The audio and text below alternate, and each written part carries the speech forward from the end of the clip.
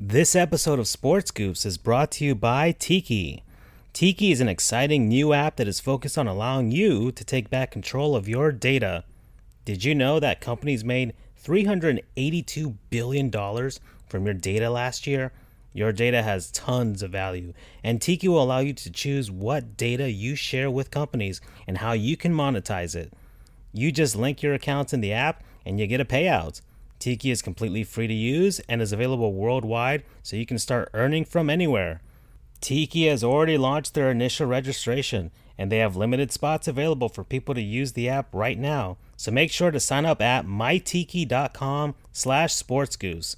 Once you sign up, you'll be sent a link to download the app and start using it. They're growing fast and will be having weekly releases and adding new features as we speak. More than 30,000 people have signed up, so make sure to join early. Check out the link in our podcast description for all of the details. Thank you, Tiki, and now, let's get to the goofs.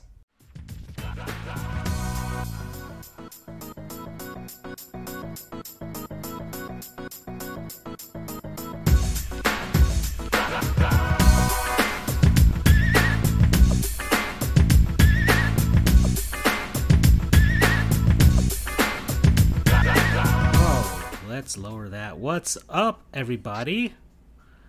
Welcome to Sports Goofs number 99. I am Francisco, joined by my two buddies, as always, Andrew and Charles. And yeah, how are you guys doing? What's going on? Not much.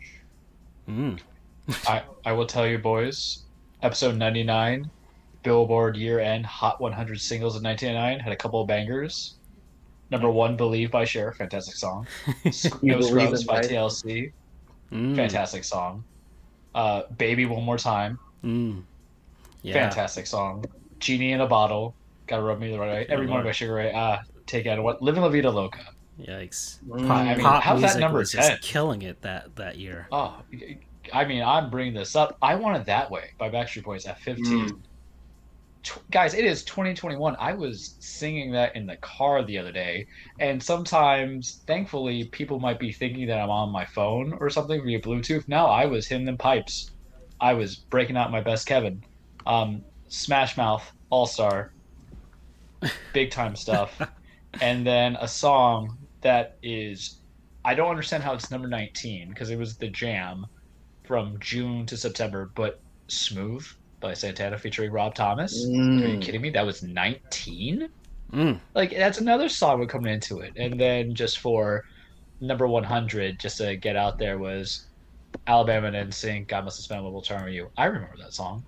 It was not good. But I think it's because they were doing Music of My Heart. And then, of course, for my love of rap, Hard Knock Life on 89, Little Do They Know, it just keeps us going. Yikes. They have Genuine, So Anxious. Guys, I'm just down memory lane. Oof. You know? Yeah. The 80s was great for me for certain songs. Like, I've been listening to Opportunities by... It's the song on the Geico commercial. It's like, I got the brains, you got the licks, let's go make some money. I just killed it. Pet Shop Boys or something like that. They also made another great song. But looking at this, Mambo number 5 at number 42. Oh, is it wrong that it's not number 5? Boys, it's... Wild Wild West by Will Smith. Oh my classic. goodness gracious! Yeah, I remember going to the theaters for that one. What's It Gonna Be by Busta Rhymes and Janet Jackson. I was jamming to that the other day. I'm just down that right now. I go through that. So that's what my day is, and my realization that the 1999 had a lot of bangers. Wow. Bangers, Chris. Dear Lord. That is some nostalgia, man. This sitting down there, Donkey Kong 64 on the N64, that came out that year. Yeah. 1998 was a good year, boys. Yeah, Mario Party. Yeah, the first one came out that year. Super Smash Brothers. The first one came out that year too. Video games were killing it as well. Oh boy. Oh well, hold on. We got sponsorship this time, folks. Here we go. So, guys, your data is worth thousands of dollars per year. Why aren't you getting your fair share? Huh? Why the heck are we not getting our fair share? Huh, Charles? Huh, Andrew? Let's take back control of our data, and we'll get paid while we're doing it. I'd like that. Tiki's got our back, and they'll get yours as well. Sign up now to be one of the first to take advantage of their amazing new app where you can pick and choose who can pay you for your data, or these big giant companies just siphoning off, learning about all our stuff. And you can use our link, mytiki.com/sportsgoofs, to be one of the first to be in getting of their new app. They're starting to roll it out this year, little by little, before a full-on rollout amongst the rest of the world. So you're hearing it to be one of the first here on Sports Goofs. So thank you, Tiki, for sponsoring Sports Goofs number 99.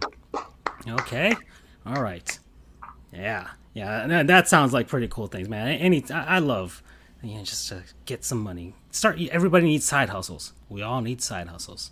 All right, so there you go, man. Oh, let's see. We got some sports. Sports happened, folks. It did. Things went down.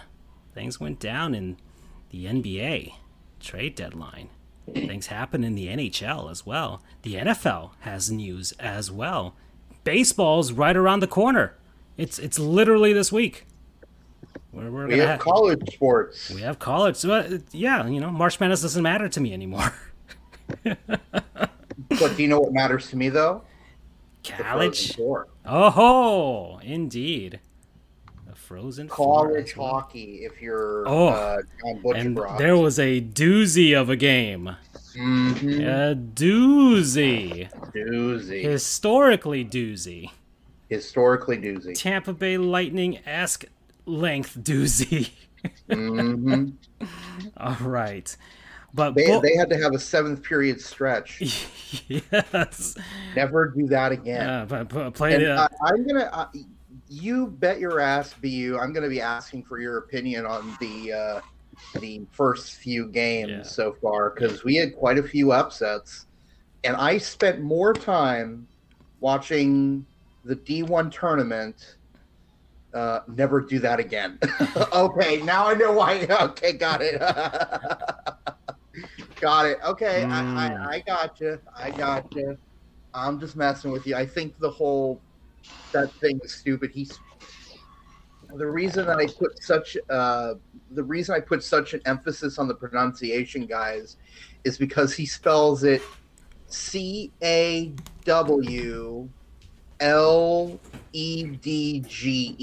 CAWLEDGE, college hockey. Is he from Massachusetts? Because I just think of that accent that comes in. College hockey. I also thought of Sandlot when they're like forever. That sounds like, I'm just thinking of like them playing the 7th overtime intermission stretch or whatever. Just hello out there, they're on the air. Just start playing that. It's like, what the heck is going on?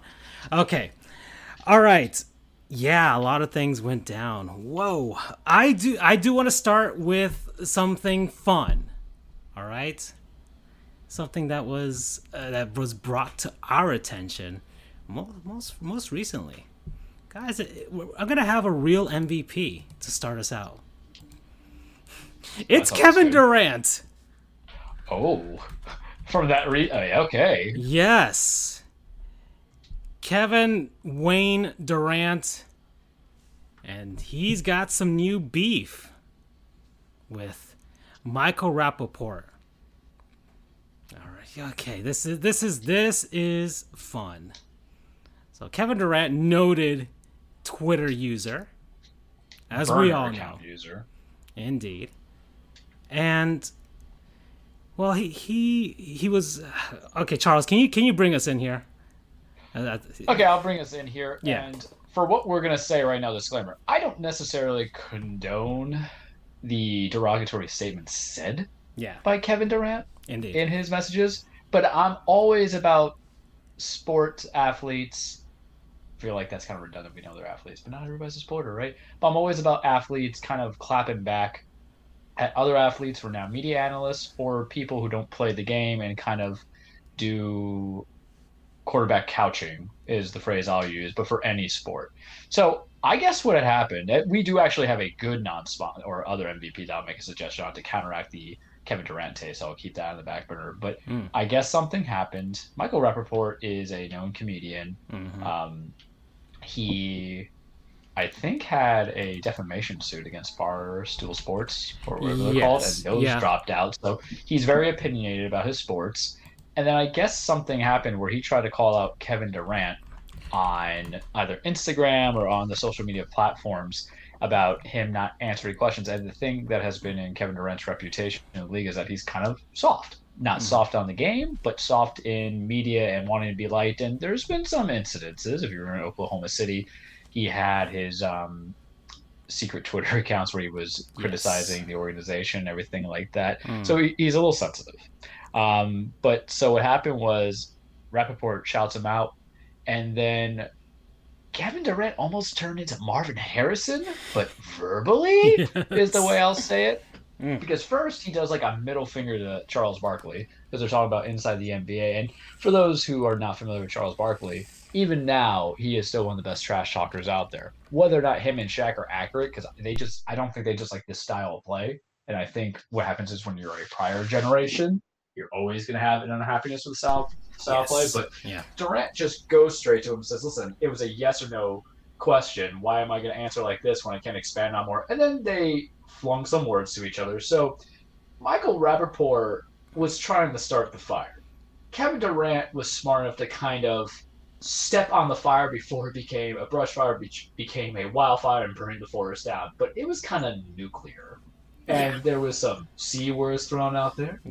There was some F words thrown out there. There was a comparison of Michael Rappaport's skin with seminal fluid. I personally loved it because, I always appreciate a good Skywalker smack talker. And even though Kevin Durant probably had to be really trepidatious about what he would type, it was still good enough to get my entertainment, because the purpose of social media, I love the feuds. I love it. I love it, man. It reminds me of the days of IMDb when I would be looking at the Harry Potter boards and seeing people like go at it over imaginary characters for books that haven't been written yet, and someone gets offended about how the movie's not getting adapted. And I'm like, get me that popcorn. I love that drama, man. I'm a people watcher. I don't know about you guys, but I like to, if I'm going out, if I'm with friends, whatever, I see other people. I want to know what, if I see a man or woman angry at their significant other, I want to know why. And I hone in. So this is like my form of entertainment. And I don't know Rappaport enough. I just always kind of feel like it's goofy sometimes when you have comedians going hardcore on sports. The only one I think that I'm a big fan of is Bill Burr, because I remember he was on Cowherd's show, and then Cowherd was trying to attack Baker Mayfield, and then Bill Burr was like, you don't do anything. I like people who call people out, but these two were slinging at it. Like I said, we don't advocate or condone any of the words that were said, but basically Kevin Durant came like, bro, I'll hit you in the face. Condone Kevin Durant's attitude. Yes. That's what I condone. I condone even if it escalates to saying, meet me on the streets, I'll fight out. I'm with that. I just love Kevin Durant's transformation. And we've witnessed it across the lifespan of this show, now 3 years strong. And it has been...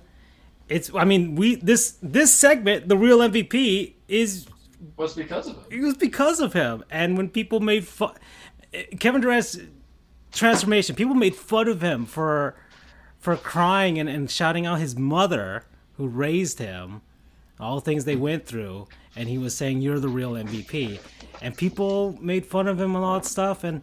And finally, Kevin Durant, somewhere at some point, I guess in his last season with OKC at Oklahoma, he was just like, F it. I don't care what nobody else thinks about me anymore. I'm going to go to the best damn team there is and win myself a ring. I'm going to get as much money as possible and go wherever the hell I want and leave Golden State and get more money someplace else in Brooklyn. I'm going to sit here and I'm going to have a super team, even though I think he was one of the people, like, when the Heat were getting their big three together, he's like, man, I wish, or something like that. He said something that was kind of hypocritical in the sense that he did the same thing, but he doesn't care anymore. And that's the beauty of it. That's the beauty. It is liberating when he's finally he's at a stage where he's made so much money. He's already got all of the accolades. He's gonna make the Hall of Fame the way things are going. Who cares what anybody else thinks of him? He can have 40,000 Twitter burner accounts if he wants to. It doesn't matter to him. He's just gonna do what he does, and if people are calling him out, he's gonna bite back, which is what a lot of athletes don't do. But he's big enough where it won't really affect him much. It'll be like, oh, that Kevin Durant. Or something, we're like, ugh, that Kevin Durant. And then we'll move on. And then something else will happen. We'll see what the Nets do. They have to win a championship now. There's more pressure on them. Because if not, then they're failures. They are one of the bigger failures in the NBA history, possibly. So, yeah, but regardless, Kevin Durant, whenever you retire, come on to our show. We will have you. Please? Yes. We love you. Yes, we do. And to love kind you. of. We have another sponsor. On one other thing. Evil Genius 2. But World Domination.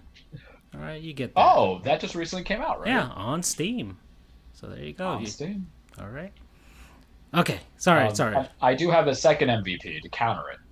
Because we talked about it last week, but I don't think we talked about it on the show, and I think this deserves some praise. Because I'm certain our dislike of the New England Patriots, it has to be because of Tom Brady. Tom Brady might have gone to Tampa to get a ring, and he won it. But the year Tom Brady left, Bill Belichick, we get to see his dog. He's shaving his head for cancer survivors and that donation. And the players just become better people. So I'm going to give that real MVP to player. We talked about Justin Herron last week, who had saved a 71-year-old woman from sexual assault at the park, I believe.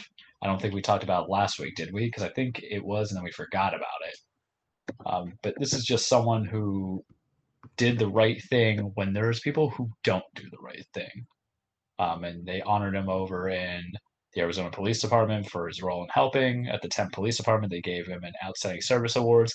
And it's good to know that there's some humanity out there, especially with sports, because we always see about people donating, people helping out, providing in food charity and food drives. But whether you're a regular person or if you're a big star, there's some people who might not interfere in these kind of situations that happen. Yes, you can call the cops, and that's the first step, but 911 is not going to be immediate. To help somebody from being sexually assaulted, to prevent them, I believe he just shouted at the guy, was kind of imposing. I believe it was two guys, and then he just waited till law enforcement came in. It's just a good story. Some of those things that kind of tug on the heartstrings. So we go from Kevin Durant being petty in the MVP style, but we're going to go with Justin Herron for being the real MVP for just a good person. Yes. Standard for me. He plays offensive lineman. I hope he doesn't get cut. Bill Belichick, if you have to cut, you can cut Julian Edelman. I don't care. You have to keep this guy just for one season. Cookies. Edelman can go and revise his contract, or you can restructure camp, but whatever. But this is just such a, in my eyes, such a good thing as a sign of humanity. So he's a real MVP too. Okay. All right, boys. Let's some other tidbits, some other news. The Miami Heat American Airlines Arena will be renamed after a company named FTX, who dabbles in cryptocurrency exchange. When the hell did this happen? Oh, no, that was some news that's been going down here locally. So I was not paying cryptocurrency. All right, I've got about 280 Doge coins, and I'm waiting for that to become the best thing I've ever done in about 20 years. So I'll sit down and wait for my Doge to go up in price. All right. And my beloved Miami Marlins have also got a name change for their ballpark, Marlins Park, which it has been known as since 2012, is no longer going to be Marlins Park. It is now going to be called Lone Depot Park. Apparently, it's a very lucrative deal. Our Lord and Savior Derek Jeter has brought down has gotten some donations and stuff. So we are, it's adding to the till, which is going to be great for us to be able to keep some guys. Something that the previous regime couldn't do. So but the Marlins, they're gonna get some more money. Depot? Lone Depot, not Home Depot, folks. Lone Depot. So that's there you go. So some people aren't happy about the name, but at least they're getting money. And what else? Let's be real. Aside from sports analysts and the commentators and media, no one goes and says, "Hey," often they go, "Let's go to Lone Depot." It's like, let's go see the Heat play. Let's go see the Marlins play. Let's go do this. Let's go see the Yankees play. I mean, everybody shortened American Airlines Internet to AAA. You know? Yeah, so it's not it's just a bad name, but I don't think that it's the worst of the worst, because I know, even in Miami, I'm not gonna be like, "Hey, Francisco, let's go to the FTX or whatever the hell called FTX Arena. Let's go, man." It's not gonna come out. It's literally not gonna come out. The one time that would probably come out of my mouth to even acknowledge it fully that's not show related would essentially be this. Man, you'd be surprised. They put a big ass FTX symbol outside. And so we're not seeing the American airline. That would literally be the only one time in my life that is contingent on something else. So I think we're okay, in regards. Let me say this. I'm still disappointed that the offer for it to be the Bang Bros Center was not taken seriously. God. Oh boy, they got enough money out of us throughout the years. They can't get any more, right? Okay, so that's what's gone down here in South Florida. Names are changing. The Panthers are probably going to change the name of the arena by next season. Well, it's going to be Truist, right? It's going to be the Truist, and it's not because it's just the company merged. Now it's going to be Truist. So this will probably be the last season as BB&T Center. So things are changing, and So, all right, that's that news. Let's go on to, NHL. I just want to talk about this. Aaron Ekblad. I'm not. What the heck was that? I thought that was you being kind of over dramatic, making music in the background. Oh, okay. Eric Ekblad. Oh, it's bad. Oh, it's not as awful as it could have been. I will say this. Aaron Ekblad against the Dallas Stars got injured, broke his leg. His legs got tangled with, I forgot who from the Dallas Stars, and then he kind of, as they were untangling, he landed on his leg in a funny way, and as someone who has broken my leg during a sporting event, it brought back a lot of not good memories. And I feel for the man, but from what we have been told thus far, it's only 3 months that he will need to recover. It could have been worse. It was like thinking about the MCL or the ACL, any of that stuff, and he's gone until next calendar year, probably, if that had happened. And who knows if he would have been the same player after that happened. But luckily, just broken bones, and just mend that 3 months. And people have calculated it out. If the Panthers were to miraculously go on a Stanley Cup run, I think the latest Stanley Cup would be somewhere in July. So he would be recovered by June, and it could be a possibility that he could rejoin the team. But so he's pulling a Stamkos at that point.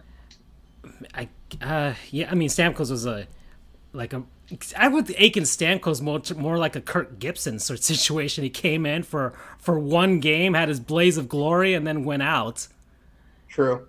That's basically what Stamkos did, and now he's fully back. But yeah, that could be a possibility. But then again, Ekblad's a defenseman, so even though he's one of the best offensive defensemen and a very good defensive defenseman now, he was having his finest season. I was on Chase Thomas's podcast last Thursday, and I sung praises for Ekblad, and suddenly this happens, and maybe my hubris, the hockey gods have punished me in some sort of way. Jinx. Yeah. And I don't think my Lord and Savior, and our Lord and Savior, Derek Jeter, works in those realms, because it is not pertaining to baseball. So, gosh darn it, man. The Panthers are going good. Barkov gets injured. My Swedish man crush now, Hornquist, got injured. And now Ekblad with a big injury. So I don't know what to think, guys. I'm not sure. And Shane Gostisbehere was put on waivers by the Flyers. He's a local guy from South Florida. Could use a change of scenery. He's a defenseman. Maybe. The Panthers have cap space. Possibly. Who knows?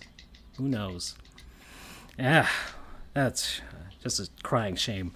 Oh, let's laugh at a team. You guys want to laugh at a terrible team? As long as it's the Buffalo Sabres. Yes, it is. It is the Buffalo Sabres. Andrew, what happened to the Buffalo Sabres? Well, I guess a better question would be, what hasn't happened to the Buffalo Sabres? Oh, my God. So, my dear Charles, time for a little bit of a learn-a-goof here. Dime. The Buffalo Sabres are an NHL hockey team residing in Buffalo, New York. I know them, yes. They are, let's say, an unfortunate franchise. Yeah. Let's say that they, you know how much bad luck the Buffalo Bills have had over the years? Yes. Tack that on with the Buffalo Sabres. The closest they've come to a Stanley Cup win was 1999. Oh, gosh. Oh, Brett. And I still get nightmares because I was rooting for them in that one.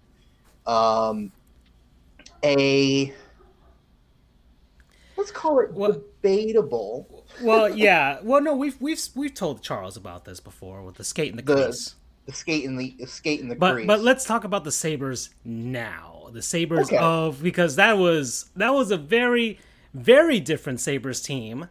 That is very true. And so I wanted to set up a little bit of how. Well, if anybody wants a quick, well, not a quick, but a very good summation of the Buffalo Sabres, check out Urinating Tree's last video about the contrast between the Sabres and the Bills. And they're both owned by the same guy, Terry Pegula. So it's kind of like the James Dolan situation with the Rangers and the Knicks. Although the Knicks are surprisingly all right for now. So anyway, the Buffalo Sabres this year are currently 6-23-5, which means six wins, 23 losses, and 5 overtime losses. What's their point difference? So, having played 34 games out of 56. Out of 56, because this is an abbreviated season, they've scored a whopping 17 points. Ooh. Well, 17 points or no? They got 23 points. Or no, 17. Oh, sorry, they have 23 losses. I'm sorry. Right. I actually gave them. They have fewer points. Yeah. Than they have losses, Charles. So. Oh, and one other thing. Let me explain the point system. You get 2 points for a win, either in regulation, in overtime, or shootout. Yes. If you lose in regulation, you get nothing. And if you lose in overtime or in a shootout, you get 1 point. So the Buffalo Sabres are mired right now in the longest playoff drought in the NHL as of right now. And if this can, years? is it at 10 now? I think it's at 10. It's going to get historical. It's going to get historical. The Florida Panthers and the Edmonton Oilers set the record at 10 straight seasons. And the Sabres, I think they're on their 10th right now. I'll have to look that up. So you can look that up while I explain this. But I want to take this. I want this. You want poor Jack Eichel. I want this. Oh my goodness gracious. So, as bad as this season has been, Charles, the Nega Wings. Oh So as gosh. bad as the season has been, Charles, the last month, basically, a month and 5 days, have been dismal, is putting it nicely. They have not won a single game since February 25th. Do you remember the beginning They of have this? lost 18 straight games. Andrew, do you remember the beginning of this season? And I remember when Johnny was on in your place, and we talked about the Ottawa Senators, and there was a point where we thought the Ottawa Senators. I thought, like, man, they are awful. They looked like they were going to be. I mean, they probably wouldn't even reach double digits in victories, and they were just the worst out of the worst teams. And now the Buffalo Sabres, I mean, gosh, man, you talk about They're knocking at your door and they're saying, "Sir." You talk about constructing a tank, kind of like what you can do in Evil Genius 2, World Domination on Steam. The Buffalo Sabres, they're going to be dominating the NHL draft lottery at this point because, wow, what a fall. I mean, this tank is, and this is an inadvertent tank too. This is not a tank that they were trying to construct at all. This was a tank that they were trying to do something this season. They were trying. It was an unintentional tank. They were trying to get Jack Eichel to be convinced, like, hey, we got some guys, we can support you. Hey, here's Taylor Hall for a season. And let me divert really quick here.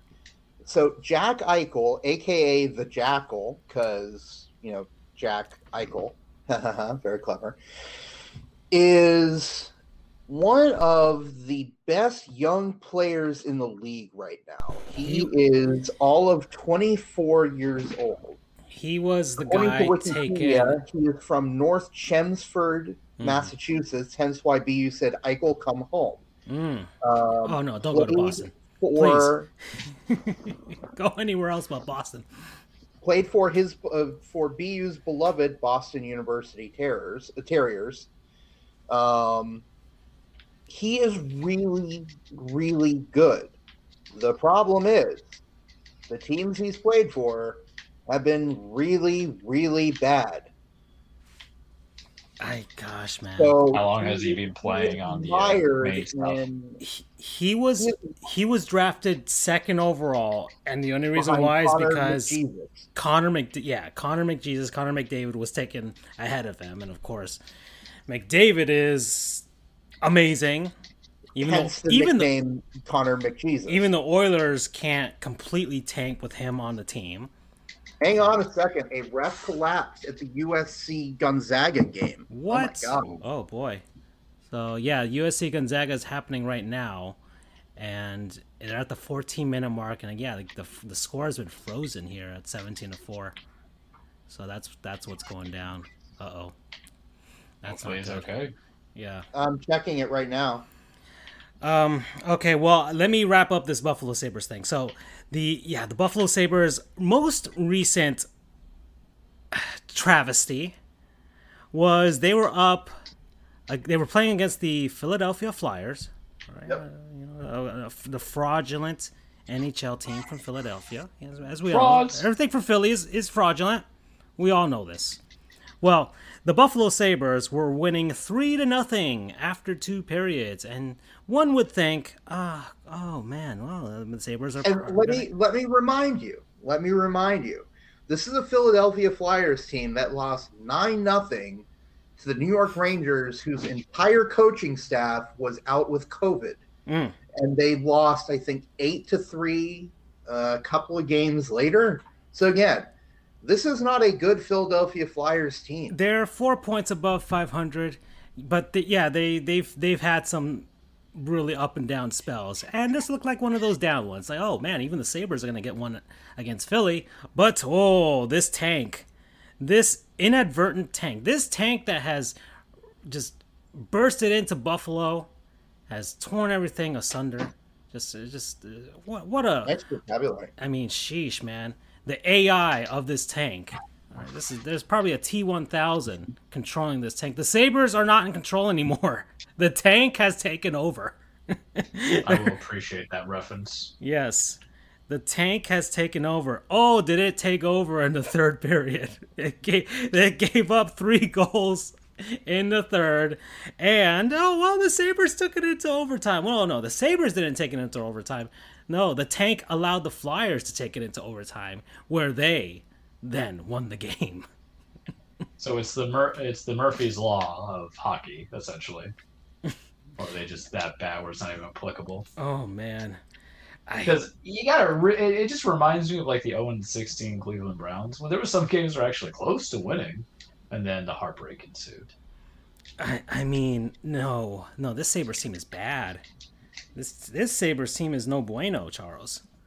Not good at all. I mean, to only have 6 wins, I don't follow hockey, but I always associate it to the worst basketball team to ever be there, Charlotte Bobcats. So oh man, I do have to shout out one guy. Or not shout him maybe condemn. I'm not even sure. Or just acknowledge and show what an awful decision that he made. So Taylor Hall could have gone to any contender in the NHL. Heads on over to Buffalo on a 1-year contract. Kind of probably had the idea of, let me go to 1 year in Buffalo. Maybe even had the idea, hey, I'm good enough. I could probably post up really good numbers at Buffalo, even if they suck. I'll probably be traded to a contender, maybe get a chance at a ring. Or if I don't, I would have had really good numbers, and I can get the big contract, the pay for generations of children's college contract. Well, that has not happened for Taylor Hall. In 34, and to add literal insult, literal injury to insult, he got hit in the face with a slap shot from his own teammate 2 days ago. Which again, funny. This is the guy that the visor rule is for too. Which again proves my point. Yeah. There should be more full face visors. Once again, the same guy that instituted the visor rule. So, anyways, 34 games played. He's only scored 2 goals. 2 goals. The Sabres paid this man for 2 goals. He's got 16 assists. But, hockey assists, you can have the hockey assist, the secondary one. And, sheesh, man, you can sneeze on the puck and be given the secondary assist. So but they're not paying this man for assists. Exactly. For goals. Oh, man, this... Taylor Hall was... What's the goal differential? Hold on, let me see. What is the goal differential right now? Taylor Hall was the... the super stud before Connor McDavid. Everyone thought, this is going to be the next generation. There's like a generational talent every 3 seasons. I don't know what the hell everyone keeps talking about. No, it's just people. Alexis Lafreniere was a generational It's talent. the hype thing. There's never that many. There's only usually the last 4 or 5 I think true generational talent. Well, no. Like you got Alex Ovechkin, you got Sidney Crosby, and this one is Connor McDavid right now. Okay? And maybe Nathan McKinnon, I could say. Maybe. So there you go. Those are the big guys. All right, but regardless, minus 51 for the Buffalo Sabres right now. In their goal differential. Man, this team is awful. I'm assuming you know what goal differential is, Charles. Yeah, well, now they're using that in basketball. They're using the differential term as well. So a lot of hockey stuff is going into basketball. All this analytics stuff is kind of seeping into each. Ironically, I would say hockey has the best analytics. Yeah, because hockey. I think NBA should have the assist to the assist stat. Yeah, WAR is now getting worked into hockey and basketball, which is weird, but regardless. Anyways, Buffalo Sabres. We can pile on these guys. That's enough. They are awful, and they should know it. And man, that tank is just taking over. They can no longer control it. No, they can only feed the tank at this point. And really, at this point, man, who's the next closest team? Nobody is near them. With regards to, no, they're gonna get they're gonna have the most ping pong or lottery balls in the new draft lottery, the next one. So what's the to remind a peasant? they what are is 11 the points new ahead of rules? everybody else, or behind, however you want to see it. So what was your question, Charles? What's the new lottery style? Oh, we talked the about it. NHL? We talked about it last week, where they're just gonna try and prevent the Edmonton Oilers style of things, where the you can get multiple number 1 draft picks within a 5-year period. Now yes, they've limited it to just 2, and winning the draft lottery only moves you up 10 spots. So 11 of the 16 teams that don't make the playoffs will have a chance at it at the number 1. So there you go. But that's it. All right, that's the Buffalo Sabres, everybody. It just man. Oh, I don't know how those fans feel. Maybe Andrew can kidnap a Sabres fan or writer or somebody that knows, and we can figure out what they're thinking. The Sagona smuggler always gets his man. Yes, he does. Hey, you write for the Buffalo Sabres? Come on over here. In season 6, we'll see where that tank is at that point, and see if he can smuggle in somebody from the poor, just destroyed ruins of the city of Buffalo, except for Ralph Wilson Stadium, whatever the heck they're calling it right now. So there you go. All right. Oh man, where are we at? We're at the 40-minute mark. Can I do a small segment, guys? Go ahead. Yeah. Can I present something just to bridge us over? Because we got some trade stuff to talk about as well. So I wanted to do this one. Let's get a little cultured. Slight culturing. Let's go uncultured swine. And I was looking around trying to find a team. I'm like, oh, this one looks interesting. It'll be quick. The Capitanes de Ciudad de Mexico. All right. Say that 5 times fast. The Capitanes de Ciudad de Mexico. They were established in 2017. If you guys don't know, that's the Mexico City Captains in English. They play in the Liga Nacional de Baloncesto Profesional. And really the only notable thing that I have here is that they will be joining the NBA G League next season. So I like that. the NBA is the G League at least is expanding into Mexico, and pretty far south Mexico. Mexico City's really south compared to every other team. I can't imagine the travel expenses to go from one to the other, but yeah, imagine going from Sioux Falls, South Dakota, all the way down to Mexico City. That is a long trip. I wonder how they're going to do that with virus protocols still in effect. Well, that was the thing. They were supposed to join the league this season, but because of the virus, that was postponed, and they're looking for next season, but I would assume that is also up in the air, depending on how vaccinations for the virus goes in both countries, really. So, Oh my God, Francisco. Sorry to interrupt. Florida is beating Detroit 3-0 right now at the end of the first. Don't.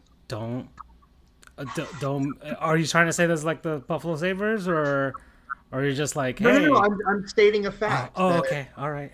That's for any team, that is a huge margin to have after one period. Yeah, I know. But it always brings about the whole like, oh, they're gonna have a lull, and then a team can always come back. I mean, the Red Wings aren't the worst, as we all know right now, and they can surprise. They've surprised the Panthers. They've beaten the Panthers this season. So I'm not gonna let the Red Wings. I don't know. I don't want them to sneak up on us. So, but it's encouraging at least. They've got the rallying cry now for this season. If they start going on a miracle run, it's gonna be all for Ekblad for sure. Do it for Ek.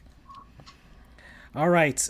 Yeah, so they play the Capitanes play at Gimnasio Juan de la Barrera, Mexico City, opened in 1968, holds about 5,242, and that's where they played the volleyball tournament at the 1968 Olympic Games.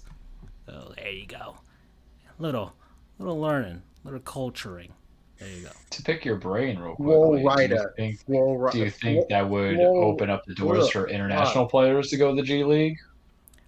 That might not be on the radar for, not like the way Chris Stapps and Luka and all that stuff, but maybe be an invite for those other people that want an opportunity. Because G League with the two-way contracts and everything, give an opportunity for guys to get those roster spots. We've poached plenty of them before. The NBA is trying to, get control. Really, I think they're really pushing for all of this international appeal. So going into Mexico is one of them, and I think that team, the Capitanes, were just a group of guys that wanted to get basketball back on the map in Mexico, and that's why they created that team. And I guess the NBA saw that and was like, yeah, let's help you guys out there. And, of course, the NBA wants to push their foothold into Mexico. So I think it's a smart thing for them. And I could see international players coming to the G League for that reason. Heck, maybe the NBA maybe this is like their first experiment into internationalization of their minor league system. And maybe, hey, start experimenting. Okay, let's see how the logistics go, traveling to Mexico and all that stuff, and then who knows? The NBA is already in Canada and the United States. The NFL has always talked about London. I mean, gosh, could you see the NBA going to London? I could see them doing that. I could see them finding a way to work around the schedule for that. I mean, London, I just try to think of where a lot of the international players come from. It's always Spain or one of the Eastern European countries. But the thing is, London's like localization, London's, I guess you would say, is central to Europe. Well, not really, but I mean, it could be Paris as well. But I think London would probably, just for the language factor alone, would be where the NBA could target expanding that way, in my opinion, at least. Yeah, and I think it works differently than how you haven't had it recently because of the virus. But a lot of players would go to China until their seasons were free up, and then they come around once the buyouts were completed in the NBA. That's how a lot of players kind of got put onto playoff rosters or teams, and they got a second chance, because that's really what happens. You would go overseas, get your second chance opportunities, play well there, unless you're Stephon Marbury, who just said, I'm going to be a Superman over here and score like 60 points a game and be ridiculous. And him and Jimmer Fredette, the only two who... Because I'm going to say right now, Stephon could have handled the NBA. He just couldn't handle New York, because New York were dicks, for lack of a better word, with the Knicks.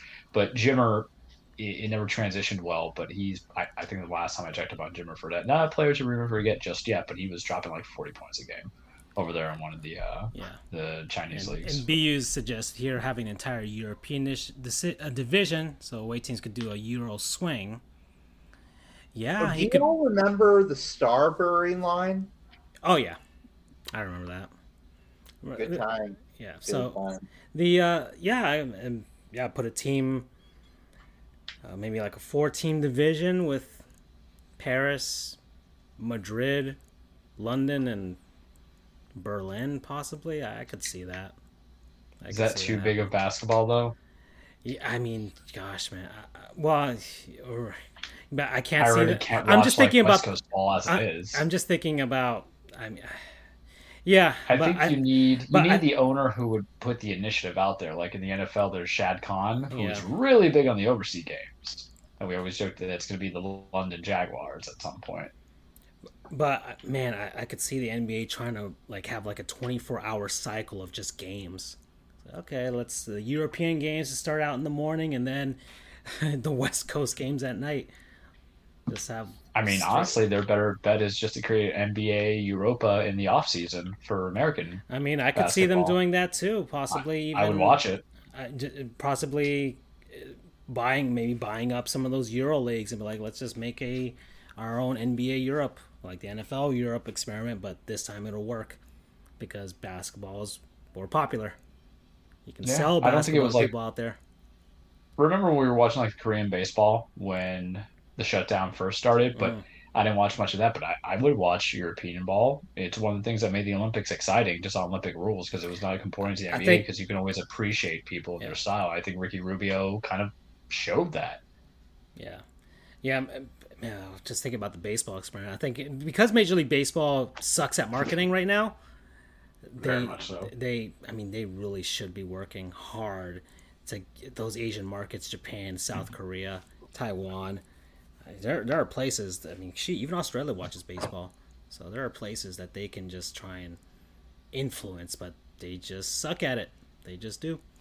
All right, Andrew. Yes, sir. Another hockey topic. Let's do hockey this first half mainly. Tim Peel. Yep. Yeah, this'll get us over to the halfway point. Yep. So poor Tim Peel. I know. He was retiring after this season, too. I know, but he goes out as a total scapegoat.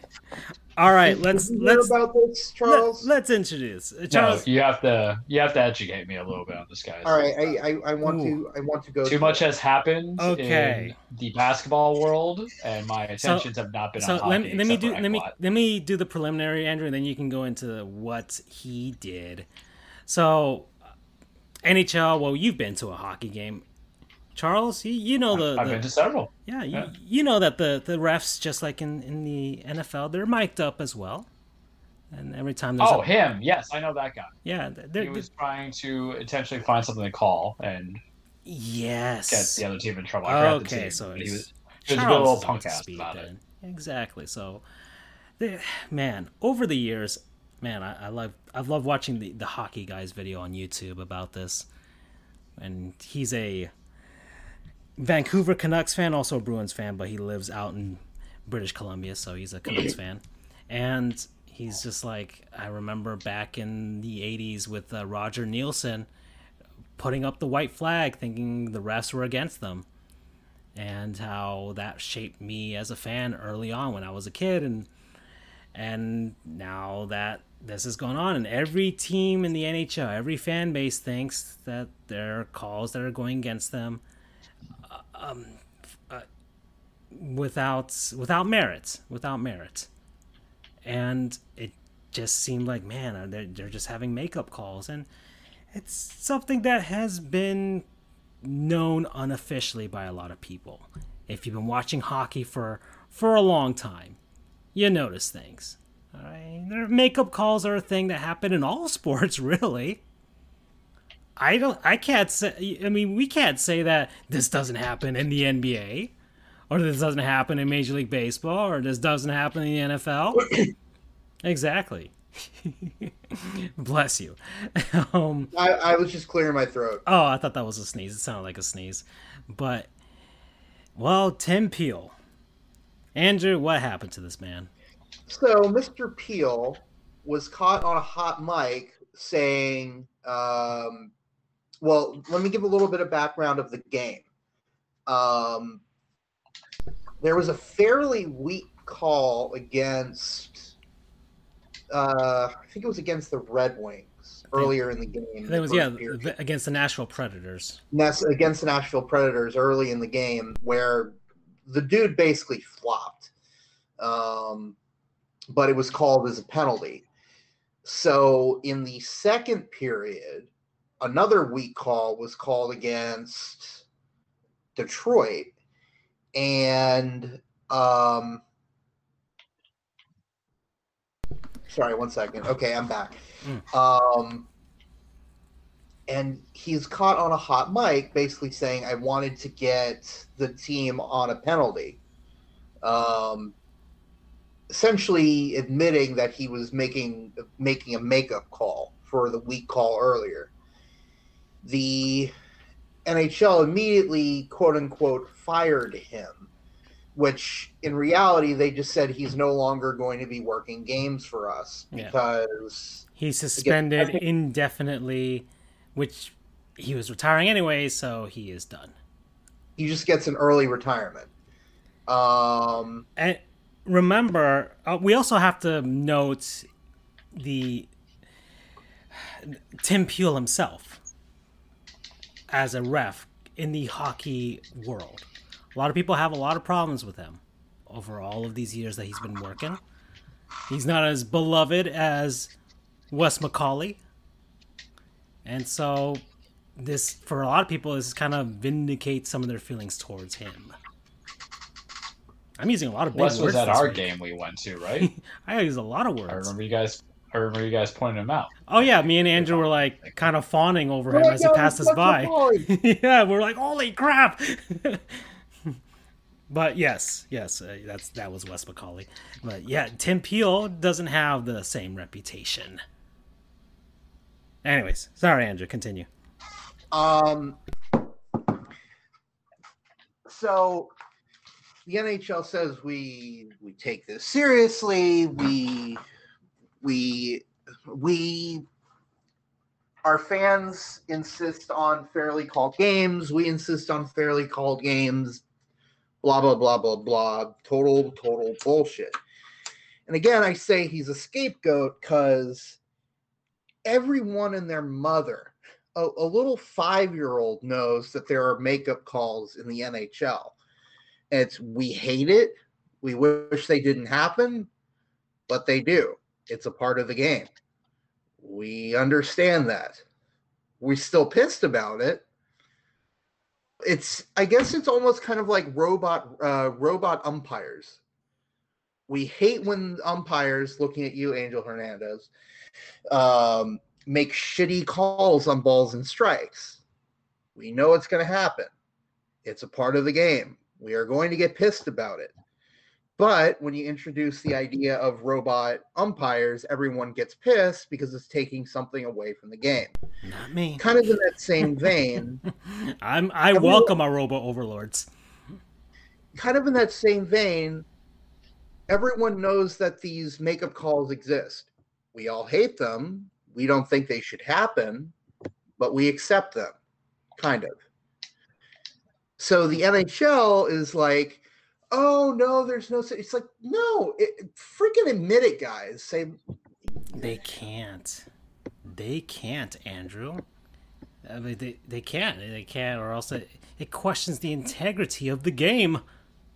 Also, and I think this is a futuristic ploy for gambling in the future. Once sports betting starts becoming legal in more and more states and across the world, these leagues have to have, or at least have to put on the face that things are going all right, that nothing is influencing the game, and that calls are being called the right way and by the book.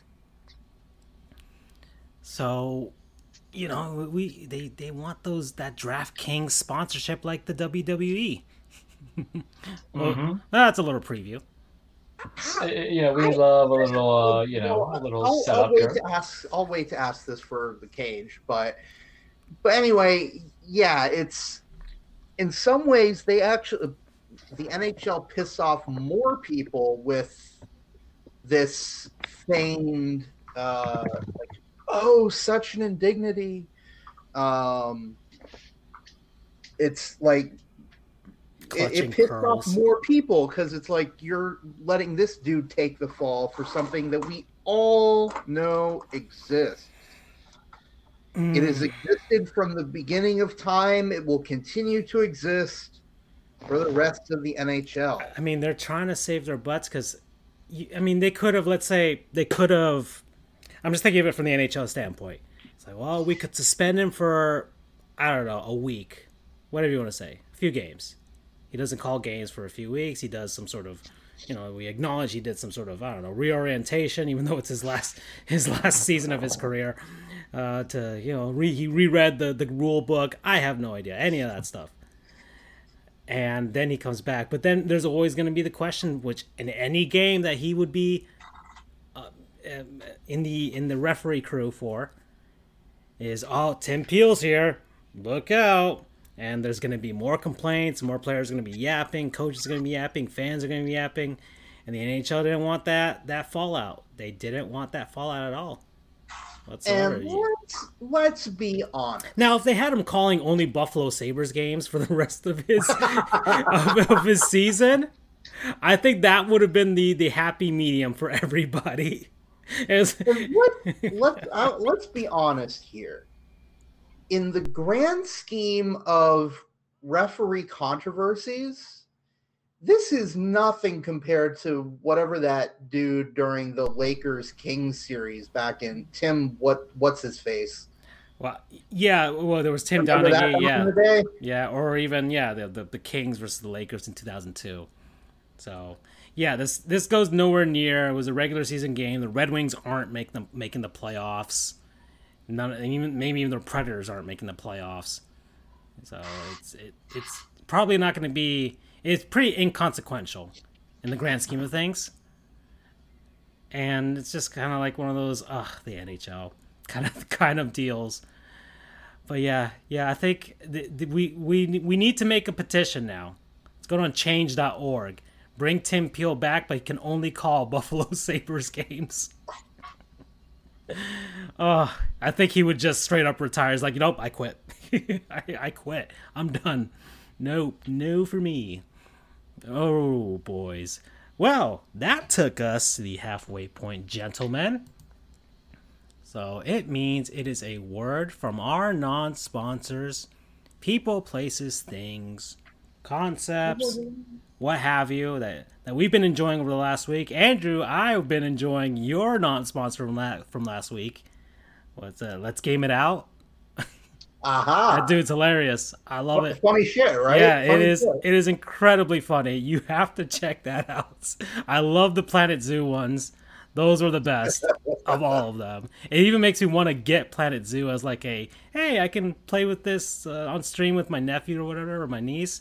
And at the same time, I'm just like, I really feel like killing a bunch of giraffes. Oh, Freddie's going to start us out today. Mountain Dew Rise. Mountain Dew Rise. Metal Gear Rising. All that is, except it's probably which I have yet to play, Charles. I have to buy that when it goes on sale. It's going to be a fun 12 hours that you should play. Buddy. Yes. Metal Gear plus Platinum Games. Sounds good. So yeah, Mountain Dew Rise.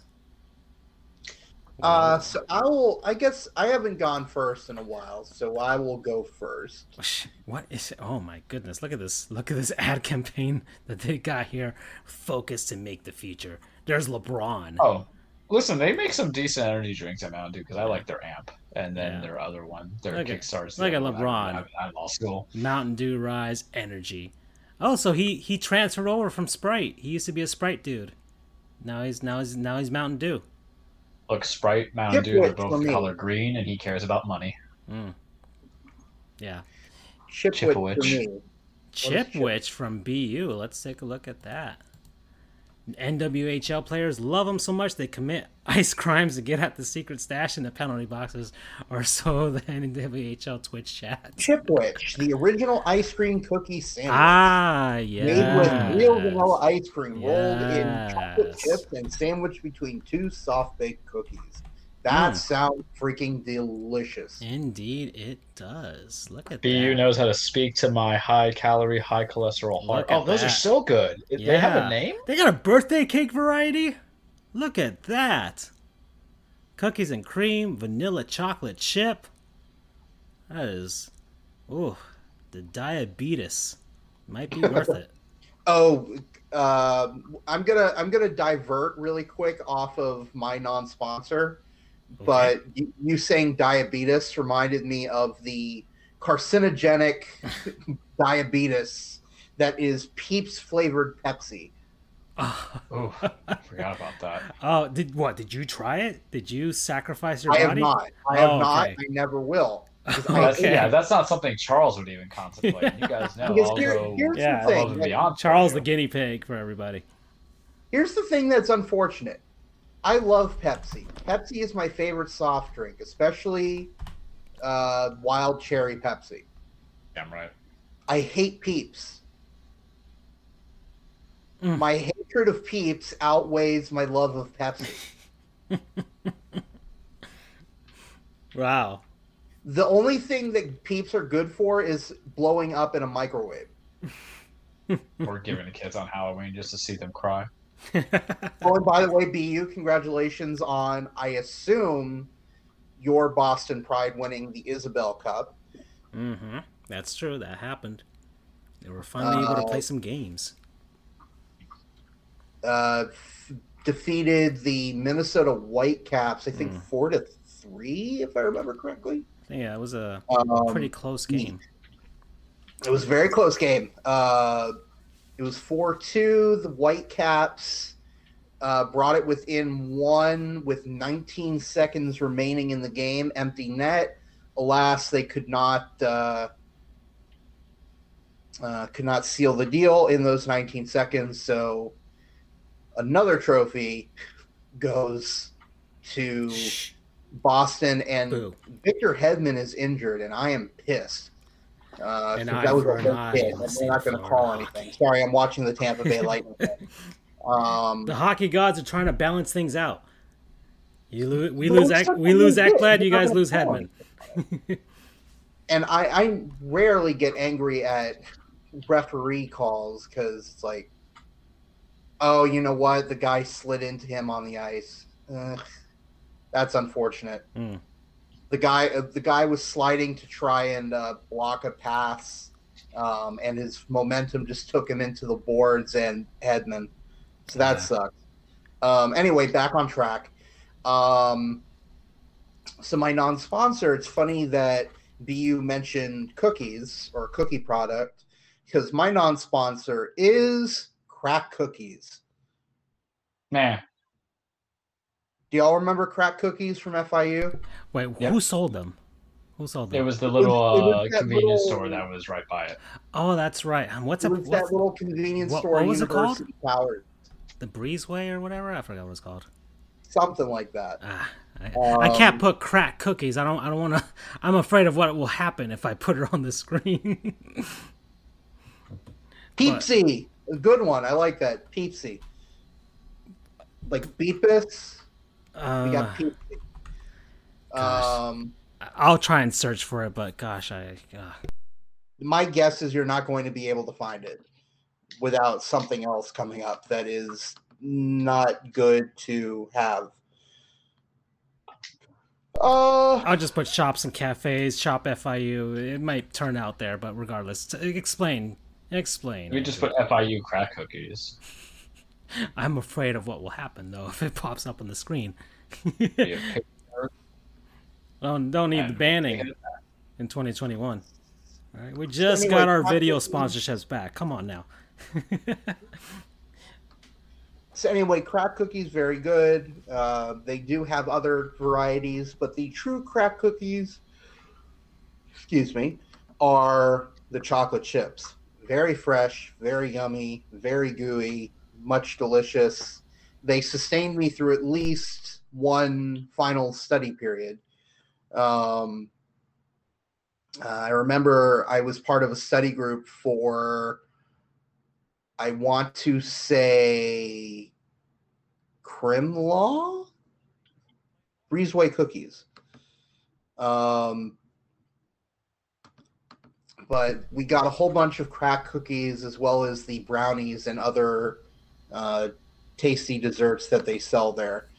So yeah, Breezeway cookies, Crack Cookies. Gotta love them. Promo code Gooey Goodness. Gooey Goodness. Okay. All right then. Well then. That's. I think I've only eaten them once, ever. I was more health conscious back then. At least first year of law school. Did you see the picture of that hat that I sent you from the FIU bookstore? Yeah, the Panthers, the FIU Panthers Vice hat. Yeah, that's it. Yeah, everybody's got one. You got to get in on that, man. Everybody's got one now. Gosh. Let's see. My hat. I haven't bought a new hat in a long time. Well, not a long time. I think last Christmas I got a Miami Heat hat. Never mind. But yeah, no. I'm good. I'm good with spending right now. At this moment, I just bought a new video game. I don't know. I'll do my non-sponsor. It is a video game, guys. Okay. So, it's a game that I have yet to beat, but I will probably beat it sometime this week because I am on that trajectory at the moment. It's an oldie. Well, I guess relatively old at this point, but Need for Speed, Most Wanted, the second version of the game. Although the first one's not bad either. I didn't complete that one, but this one I probably will complete.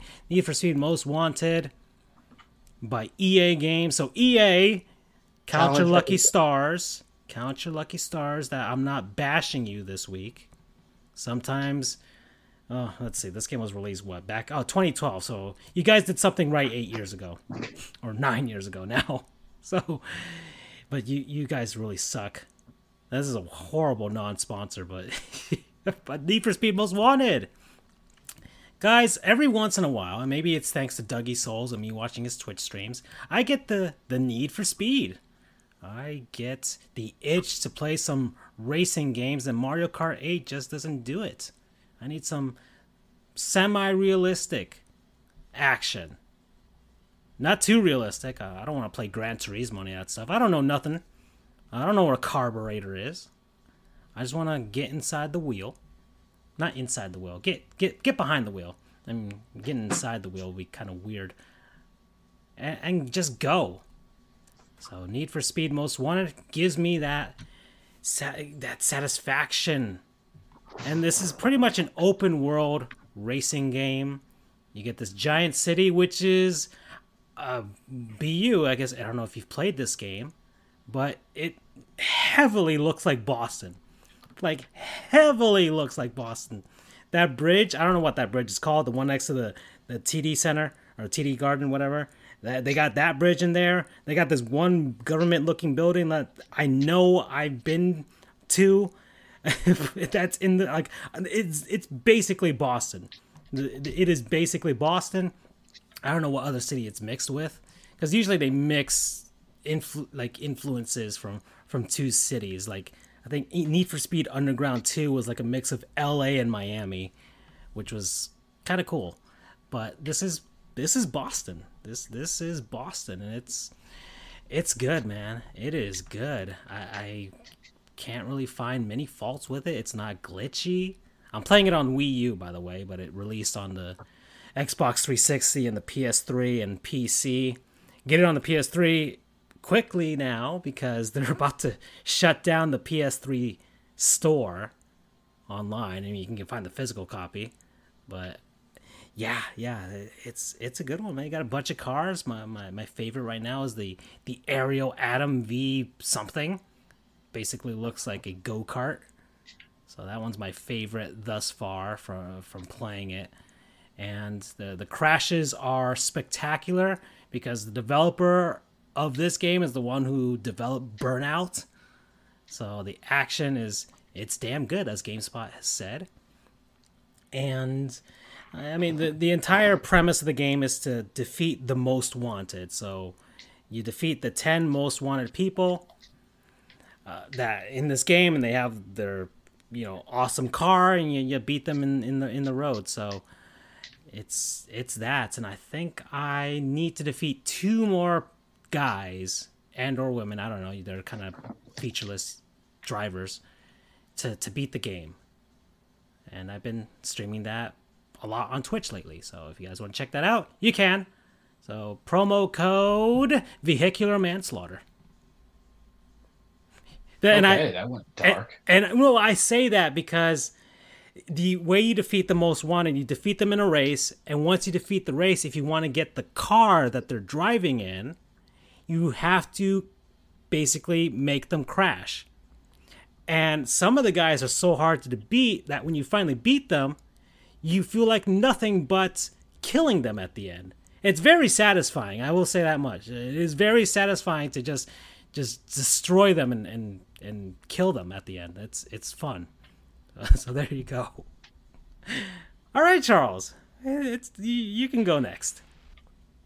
So taking into Francisco wanting to kill people, my non-sponsor is somebody that almost killed somebody that I know, and I had to save their life. So, boys, I guess I'll tie the two stories together because it's kind of funny. Boys, as we know, I am still, I had a solid 2 months of my life, starting my 2021, where I couldn't get all the things I wanted to eat. Why? Because we got the wisdom teeth taken out, we got fillings, we had a root canal done, and then we had to do a placement with a crown, all these things. And so there were certain foods I cannot have.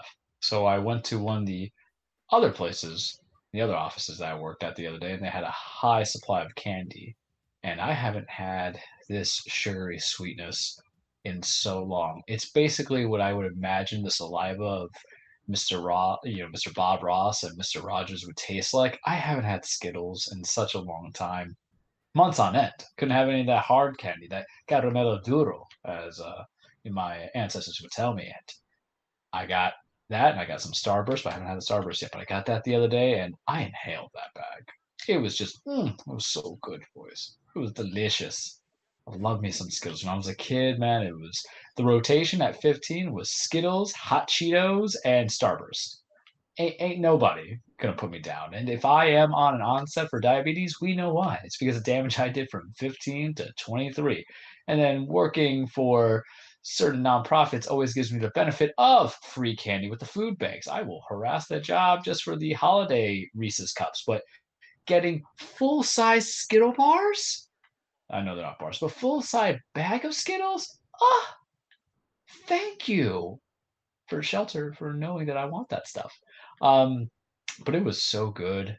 It's just I don't know how I don't know if you guys like to just kind of take all the same flavors. I don't know if you guys like to take just mix them all together, but I will mix it like a color painting and put it all in my mouth and just enjoy just letting it just take me in every way, shape, or form in my mouth. And I love it, boys. I love it. It's just so dang good. I love me some Skittles.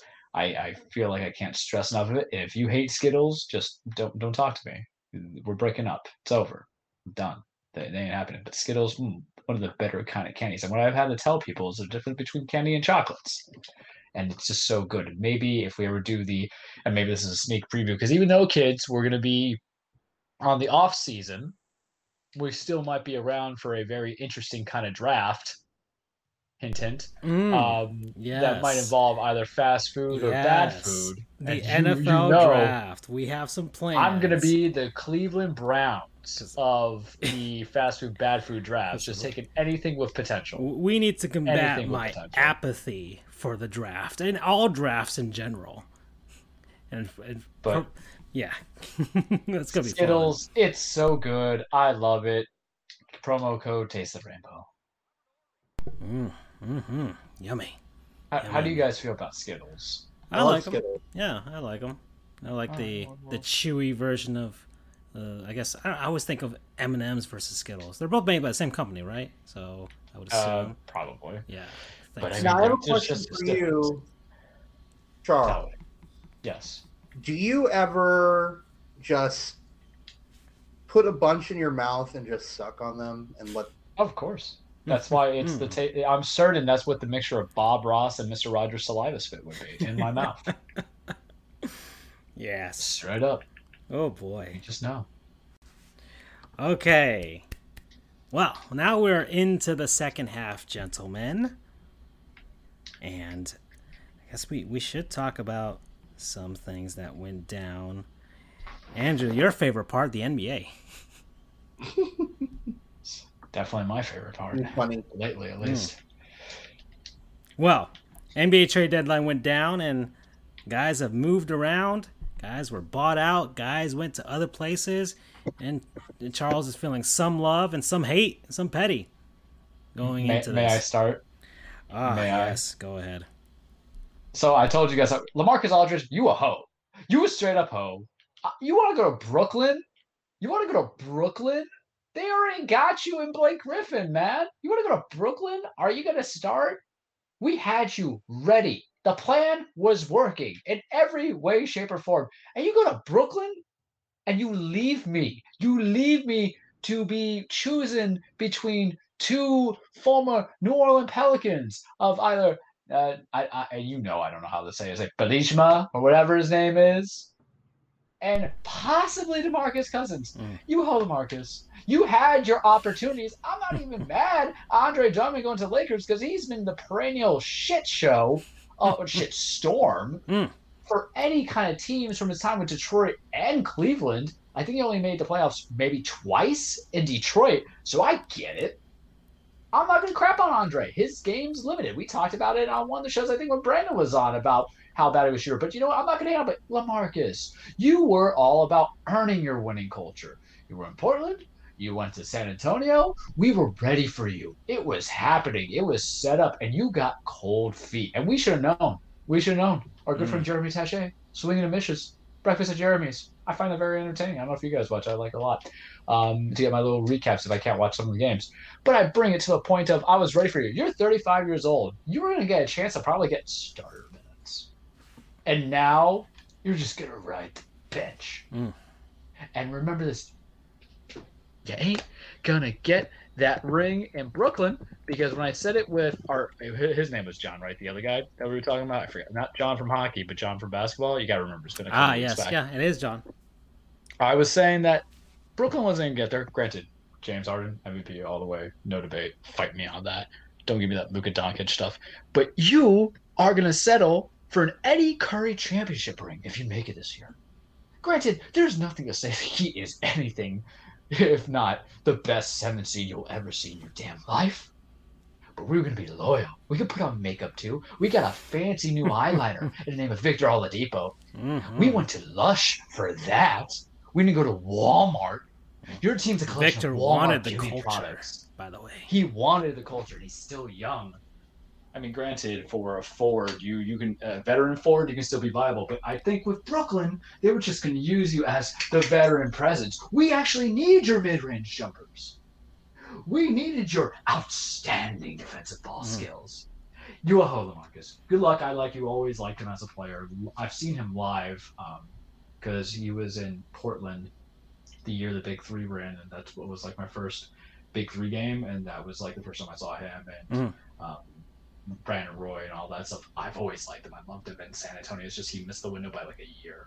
But you will hurt my feelings. Because where's he going to play on that rotation? Yeah, he's kind of... Tell me, what's his minutes? He's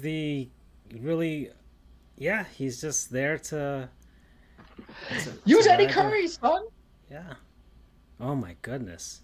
Eddie Curry. I'm just saying. but think of it.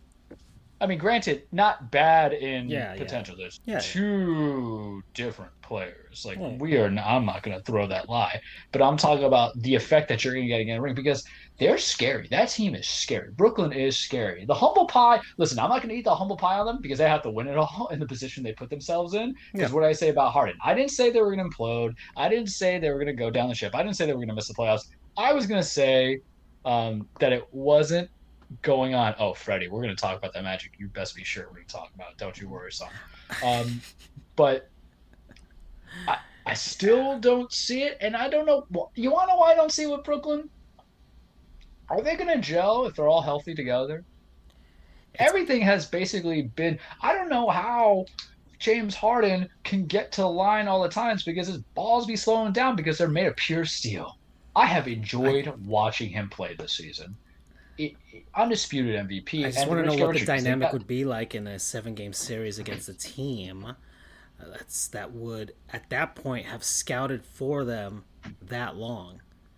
It just depends on who they're matching up against. I mean, either Philly or Milwaukee or, and I'm saying this with the Miami Heat, the Heat are... Best 7-seat team? Well, they're 8th right now, but... We're going to get some. But I feel like this Heat team is kind of akin to... I guess this New York Knicks team that's on the screen right now for NBA in the Zone 1998 for the Nintendo 64.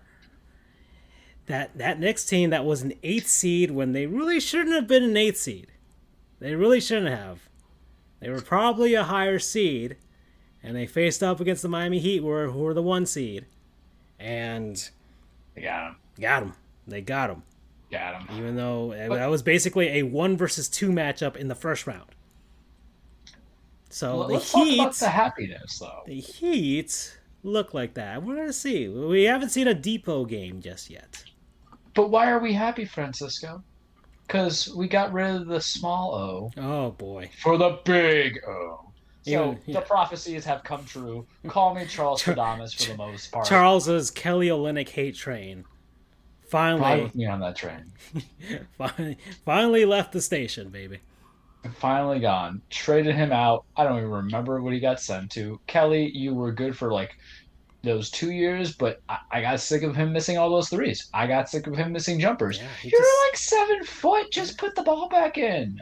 Yeah, he just And it's hurts it with LaMarcus, but couldn't score for nothing this season. nope. And we sent it to Houston. We swapped picks, so we got rid of an expiring contract. We swapped picks for whom? The guy who wants to be here. The guy who basically probably said, "Hey, Mickey. Hey, Pat.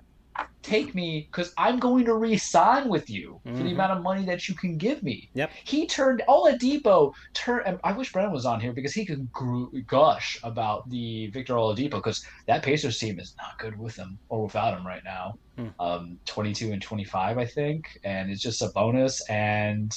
I mean, Karras is not fully back in, but Sabonis and Malcolm Brogdon kind of doing it. But you always kind of miss a scorer. You always kind of miss a good defender. Shots and stuff, yeah. Yeah, but you always kind of miss it. But we got that for nothing. An expiring contract and a second rounder. The minute I sent it to you. You know I was happy. We won the trade deadline because we gave up nothing because it was pretty evident we were not going to re-sign Kelly Olynyk. And we got a guy who I'm almost, and listen, anything can happen in free agency. There is no loyalty in this game. Your job is to make money, especially Oladipo, because he's been around for a long time. He doesn't feel like it. Originally started as the Orlando Magic, Freddie. And he's just kind of been bounced around. But you know he wants that permanent home. You know he wants something close to that. And then you end up coming to us, and because I think he can get a 4-year deal, probably the great recruiter. 88 mil. Dwayne Wade, the great recruiter. Even after his retirement, he is still getting guys to come on over. I mean, so does that make me the Dwayne Wade of our show? Getting people to come on here, yeah, I guess so. Yeah. Well, I kind of like the narrative of you smuggling people in, just kidnapping them, bringing them here against their will. a little bit. We like a little bit of the smuggling. We like knowing that you are indeed our moral compass, but you have a dark side beneath you. Okay, Dexter Morgan. Hey, he's in Miami. He's in Miami. It's a good boon for us because what this gives us, if healthy, that's a big if, but even at the here, like under 500, unless we're going like the full Toronto Raptors, in which way I'm going to reverse my humble pie course and say I told you guys so because Toronto sucks. I didn't want Lowry. I didn't know Oladipo was going to be available anywhere anyway, so yeah, I thought he was going to the off season, and Miami. I thought he would be a good prize pick for us because for Riley, when you're going for the big whales, the idea is what's your definition of the big whale? Is your big whale in length, in girth, in fat? How much oil, how much blubber am I getting from that whale? And that's how we looked at Oladipo. Fits a defensive position. Has scoring. We know he's hurt. We'll take that risk. Everybody's hurt on the Heat, and we're still grinding it out. We have coaching. We have the foundation. And when everybody says culture, and they don't understand the term culture, the culture is about just no excuses, grinding it out. Hard work leads to winning results, not pure talent. We are not the 76ers who just rest their laurels on he's got potential because he's a first-round pick, because it does feel like that with the 76ers. Because I'm going to crap on that. Because what was the best thing about this trade deadline for Miami, too? The 76ers did not get better. Yeah. They got George Hill. Okay. Yeah. I thought they would have been in better play to try to get Lou Williams, to be honest with you. Because, side note, I love Atlanta getting him. Really do. Atlanta's... because it continues the scoring. Atlanta's turned it around with Nate McMillan, former Pacers coach, out there I teaching don't them like defense. Rajon. But I was listening accountability. Teach them accountability, man. Yeah. Well, they got Rajon. Mostly for the playoffs, I would assume, but also they're trying to get as many guys to kind of avoid because without Trey on the floor, they are not good. No scores. They are not. Trey does everything for them, so they just need as much as possible just to find a way. They're just trying to get out of that 7, or was it the 7 through 10 seed, the qualifying round. They're just trying to find a way to stay above and not be 7th. They're just trying to be 6th at this point. Which Miami and Charlotte in the division now doing Charlotte's all right. an interesting team. Yeah. I mean, they I beat don't know us if I like him recently, but we just still don't have Depot. That's the thing. Thing is, everybody is beating everybody in the East, and that's the problem. It's hard to get a gauge for anybody. I mean, we just beat the Knicks, and the Knicks are the best defensive team in the NBA. But we are also like the second best defensive team in the NBA. So it was basically that. It was the Heat just kind of ran away with it after a while. They had some big runs in order to beat the Knicks last night. But yeah, it's hard to gauge where people are. We don't even have a real gauge on the top teams. Really, everybody's just trying to find a way to beat the Lakers at the end on the other side, and that's a team that everybody's saying, "Oh, they're done now," but it's like everybody will be healthy. Everybody will be healthy. Yeah, LeBron learned in Miami the regular season. I mean, come on, it doesn't really matter. Yeah. You saw what happened with the Warriors. It's a better position. Warriors won 73 games in a season. Didn't matter at the end if they didn't win the whole thing. So the same thing for the Lakers. All right, we'll win 55 games, head into the playoffs as a 2 seed. Doesn't matter to us. Yeah. So let's break some hearts though, because Orlando Magic fans. Yeah, I want to. Talked about so it. Andrew, if you're alive back there, What? we're gonna talk about Orlando, your beloved city. Oh. Yeah. You're the one of the 4 major pro sports that are there. No, you're one team, the Orlando Magic, the pride of the what's the slogan for Orlando? The City Beautiful. City Beautiful. That's a slogan for like 20 other cities. But get them. Not really. I've only found one other place that has that nickname. And that's Coral Gables. Okay. But we had it first. Okay. Well, if you want to learn about some history, there was the whole movement about the City Beautiful, and back in the late 1800s. Go read a book if you want to. Go to your local libraries where I spawn every few years. Go do that. You'll learn about the City Beautiful. But yes, your beloved City Beautiful, your beloved Magic. No bueno. They are constructing a tank at this moment. Mm-hmm. And this is one on purpose. This is not the one that just destroyed Buffalo. Surprisingly for them, no. This one is on purpose. No one likes it. No, nobody likes this tank at all. But some tanks you like. Yes. There's some tanks that you like. Nobody liked this tank, Andrew. You guys have the most hated tank in basketball at the moment. And we, on our Twitter page, have nominated you to be the new GM of the Orlando Magic. I saw, and I humbly accept the nomination. Andrew, what would you do if you were the general manager of the Orlando Magic, knowing nothing or next to nothing about the National Basketball Association, but loving Orlando? I would find people that were smarter than me to at least advise me on what the hell I'm supposed to do. But I guess more importantly, I talk to people in the city because, ultimately they're the ones that are buying the season tickets, that are going to see the games. If you're dealing guys like Nikola Vucevic, who's a fan favorite, and he got choked up when he was talking about leaving Orlando in his introductory press conference. It's tough to lose guys like that. It really hurts the fan base in the city, makes you lose confidence. I mean, case in point, look at the Marlins 3 gazillion times. Come on, man. You couldn't have gone for the Rays. You guys dealt Blake Snell. Come on now. But yeah, it's stupid. It's ridiculous. Charles over there is a Yankees fan. You guys keep everybody. Get damn right. We'll overpay even the bad ones, just so you guys don't get them. Giancarlo looking good. Made out of glass. See, the thing about Orlando is, at least with Oklahoma, when they were tanking, and they got rid of superstars. Russ, who is an animal. Did you see his score last night? 34 points, 20 assists, almost broke Scott Styles' record, and 10 rebounds. He is now averaging a triple-double again this season. So, yes, he is a very, selfish player in that regard. But damn it, at least he's good. Yeah. Yeah, stats are good, but that's the thing, though, because he's thinking big picture. Hall of Fame. And he's going there. But it's not like the Thunder, who got rid of all that and just harvesting like all these first-round picks because they'll get back into play. Who did the Magic get to Chicago when you couldn't even get Lauren McKagan? You got Wendell Carter Jr. Could even fleece in Kobe White?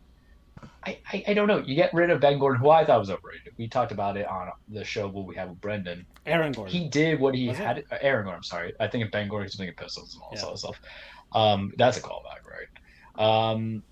But Aaron Gordon, he's over in Denver. I think he fits Denver perfectly, to be honest with you. Denver was missing something, and now you have it, and you get to have Jamal Murray, Gary Harris, Jokic, and Gordon in that lineup. And it's like, okay, I'm big interested because Denver was the most unremarkable 1 seed a season ago or 2 seasons ago, and the most unremarkable 2 seed or 3 seed a season ago. But they kept getting there, and Mark Malone, whatever his name is, Malone, is competent enough to kind of get Denver into a very interesting kind of play of things. But you don't get like another name to come big into it. I kind of get to a degree getting rid of Vucevic because you had drafted Mo Bamba 2 years back, but it's not like Mo Bamba. Vucevic was a late bloomer anyway, but he had just been around for so long. But Evan Fournier, who I'm not crazy about, he was having kind of like an off season. I don't remember where he wanted to. And then Gordon's out. So you let 4 guys out. So Freddie is going to be crying in his fantasy league, but hopefully so he has like that work? 40 other teams, as he often does. But wouldn't you keep those players, though, even if they got traded out? I don't imagine, obviously I think Vucevic is just going to kind of suffer a little bit because of playing time if him and McKagan are splitting out, unless they're going to make McKagan like a power forward, but I still think that's too many bigs on the body, unless McKagan's still out. But it might not be conducive to the scoring points and the rebounding that they get there. But it wasn't a bad trade deadline for them. It was a terrible trade deadline for them because of the fact that I don't know what your future is. You have basically mortgaged it on one bad season because I believe they made the playoffs last year. You're still taking consideration 7 through 10 is the little mini play-ins, which is kind of doable in the East if you get a I kept them just because I don't know if you did a fire sale, so that's why I just had to make sure. But it's not a situation where you kind of bail out. There's always a possibility for a hot run because now you're starting the second part of the season. But to do an implosion of your roster because either you're cheap or because of the fact that you just don't want to deal with disgruntled players anymore, like Aaron Gordon won out, which is fine because he was probably up for a second contract. He's still a young guy. Does that make Chicago scarier, though, to you? Because they're kind of on the cusp of mediocrity to above average, but I think Vucevic has earned his position in that sense of being a competent player and getting a rebounder and a good grinder and put out. The guy was an all-star last 2 years. I think that's a benefit to them. I wouldn't want to play them right now. I talked a lot of trash to Zach LaVine. Don't make me eat that humble pie. If for some reason the layout from 4 through 8 leads to us being a number 4 and they're 5, ugh. Don't give me that, but yeah, that's my thought on Orlando. So I'm trying to see who their general manager is. It's currently John Hammond, and he's been around for a bit, right? He's been there since 2017, 2018. I was just trying to see if this is. I mean, this could be his big play. I'm sure. Was Vucevic there before he got there? Yeah, I think Vucevic has been there since 2012. So. I don't know if it's just he earned that big contract in that first year as an all-star. I mean, I don't know if he's just trying to hit that reset button and get all the guys that are his on this team, possibly, and construct the team his way. Let's see, what was his past? But what is his? He was the NBA Executive of the Year back in 2010 when he was with the Milwaukee Bucks, they went from 34 to 46 victories, and the Bucks did nothing after that. I mean, but here's the thing. You trade away the guy with the contract who's actually a good player, but then you reward to Markelle Fultz, who was just we like Markelle in the sense of him getting an opportunity, but I don't think he was really worth the money they got. And this year he was hurt. So, and they have been brought by injuries. All teams are. That's why you have to build a well-constructed roster. I would at least from saying from slots 1 to 12, everything else is just a gimme and a try. Yeah. I don't know. I don't know what the Magic are thinking. I don't know what's the deal. There's anything else that caught your eye on the trade deadline team-wise? Aside from the big players that we know about in Atlanta, not really much else for me. I think we kind of covered everything that stuck out. Okay. I would say this. I don't get the Clippers getting Rajon. Well, they're getting playoff Rajon. That's what they're trading for. That's what they want. What? Veteran leadership? The guy would literally like jaw jack in your face. And there's a lot of say what you want. I like Kawhi, but you know. Yeah, well, soft. I said it. Paul George, playoff fee, man, bricks. So if he's bricking, Kawhi's walking on one leg, and then Rondo, like the only person who bought Rondo as being the legitimate guy that you want on your team was the Dallas Mavericks when they traded for him back in like 2012. So, because you need that scoring because you don't have Montrezl Harrell anymore. The rest of that other team is very deficient. So you get a guy who's a great basketball IQ, knows how to pass in lanes, but where's your shooters? It's a very different team, and I'm not necessarily sold on Tyronn Lue as being the definitive coach. Yes, and I'm saying that knowing that he has an NBA championship because that Cleveland roster was just stellar. Yeah. Right? And you had so LeBron. I'm like, and you had LeBron, and you had Kyrie hit that. Kyrie hit a big shot. If Draymond doesn't do what he does, they probably don't win that. I'm just saying. We all know this. I mean, I know Lou was not doing good, but hasn't Lou kind of earned it to be? You need a clutch. What do you need more? A veteran guy who has all that experience, or a clutch shooter on your bench or on your team? Yeah, you need a clutch and maybe shooter. He's not. Clutch is a very weird kind of definition for a guy who's been 3 years 6 man of the year, but 6 man is just that's why he have Udonis Haslem.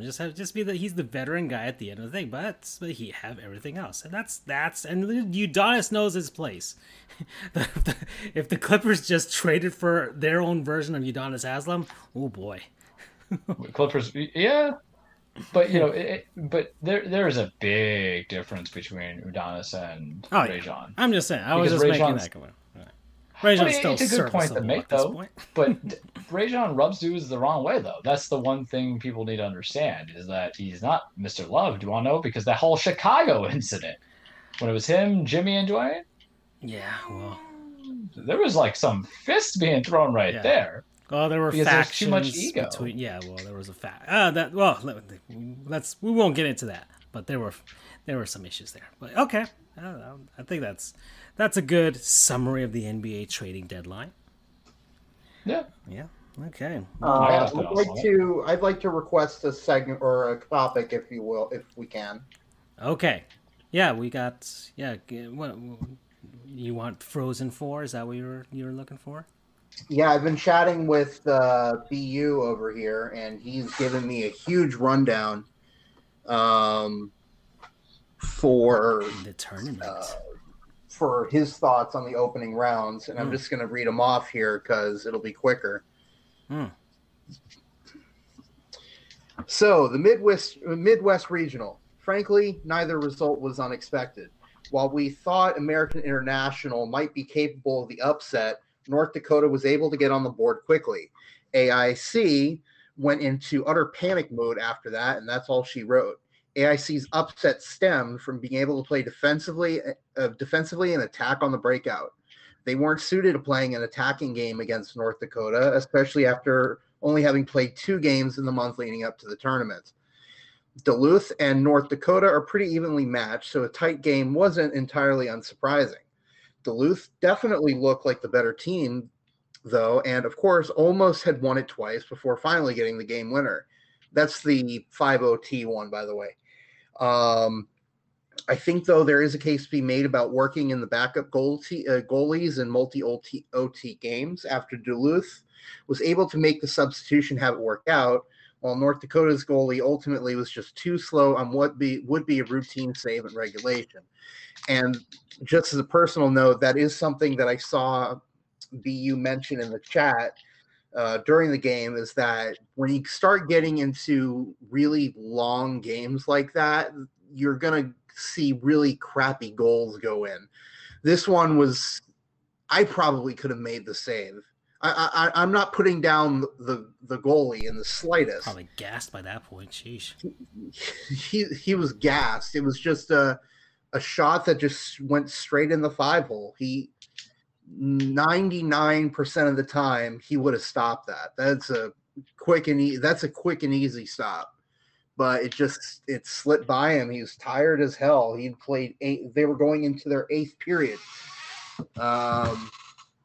So East Regional.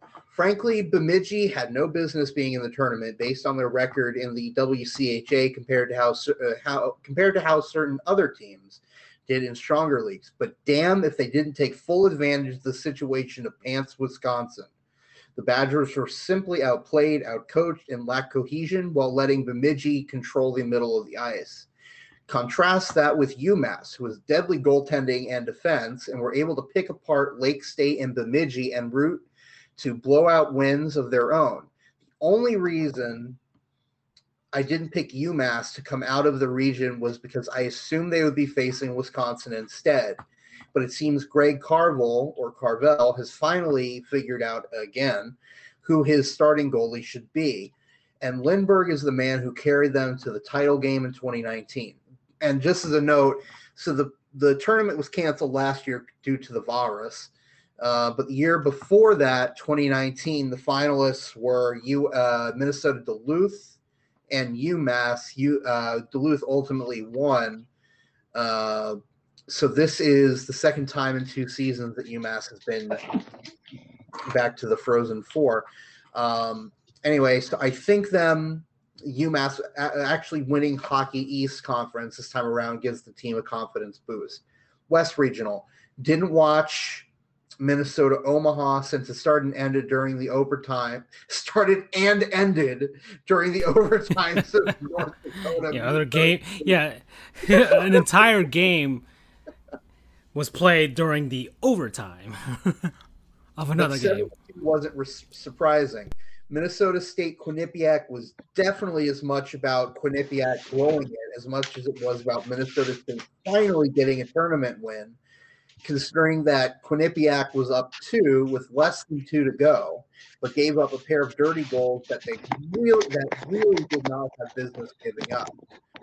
Minnesota State, on the other hand, well, I stand by my original comparison. We were chatting in the Discord server while watching the games, and I asked him what was the comparison to Minnesota State upsetting Minnesota, and he said, "I stand by my original comparison to a Michigan App State in the college hockey.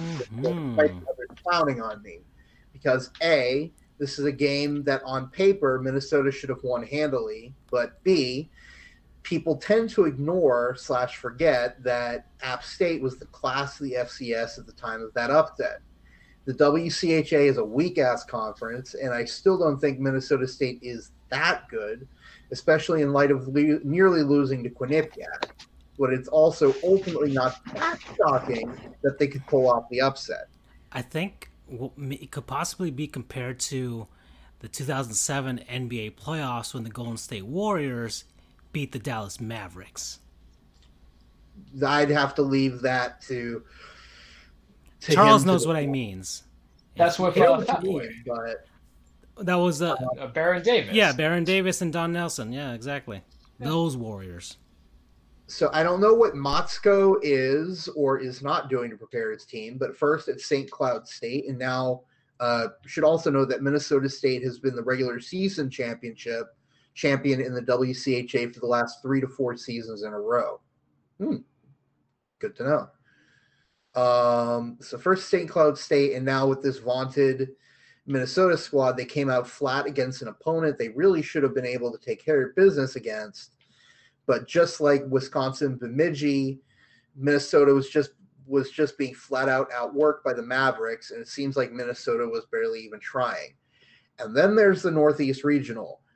Boston St. Cloud State is arguably the wackiest game I've ever seen.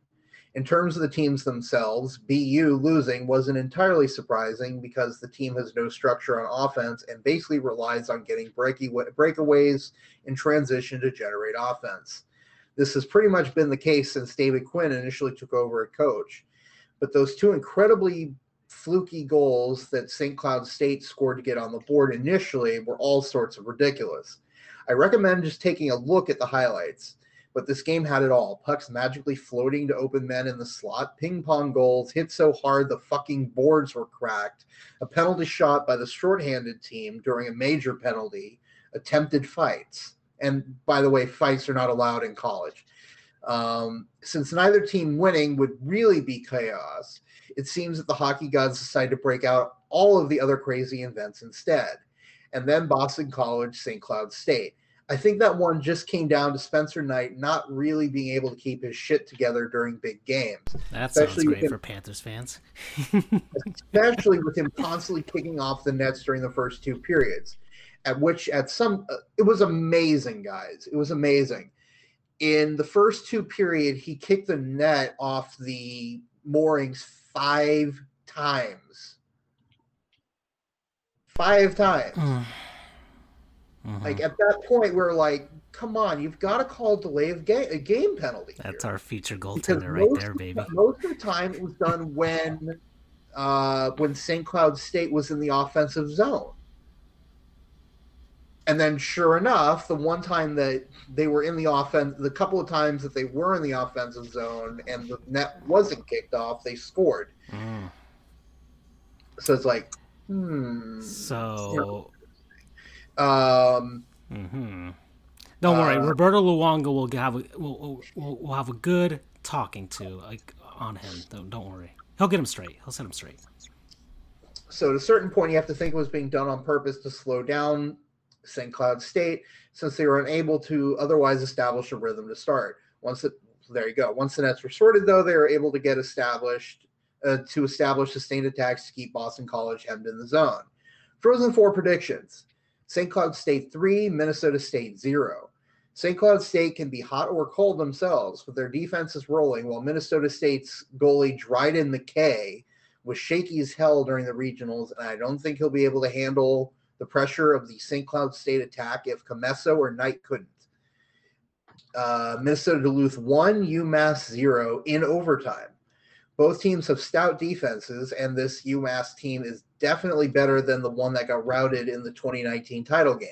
But I think UMD is just a tiny bit better. St. Cloud State then thwarts UMD for their first national title. So that's the quick recap from our college hockey analyst. We'll see. Here's something amazing that was really cool. 3 of the 4 teams in the Frozen Four are from Minnesota. So you've got Minnesota State, which is out of hockey, baby. It's the state of hockey. You've got Minnesota State Mankato, you've got St. Cloud State, and then you've got Minnesota Duluth.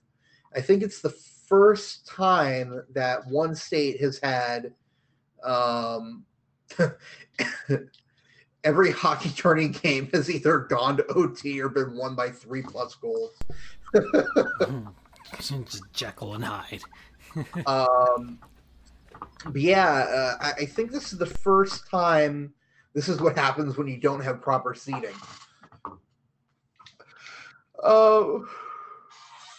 So yeah, I think this is the first time that any state has had 3 teams in the Frozen Four.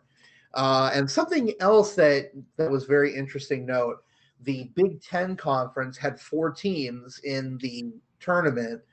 2 of them were eliminated from the outset because of virus.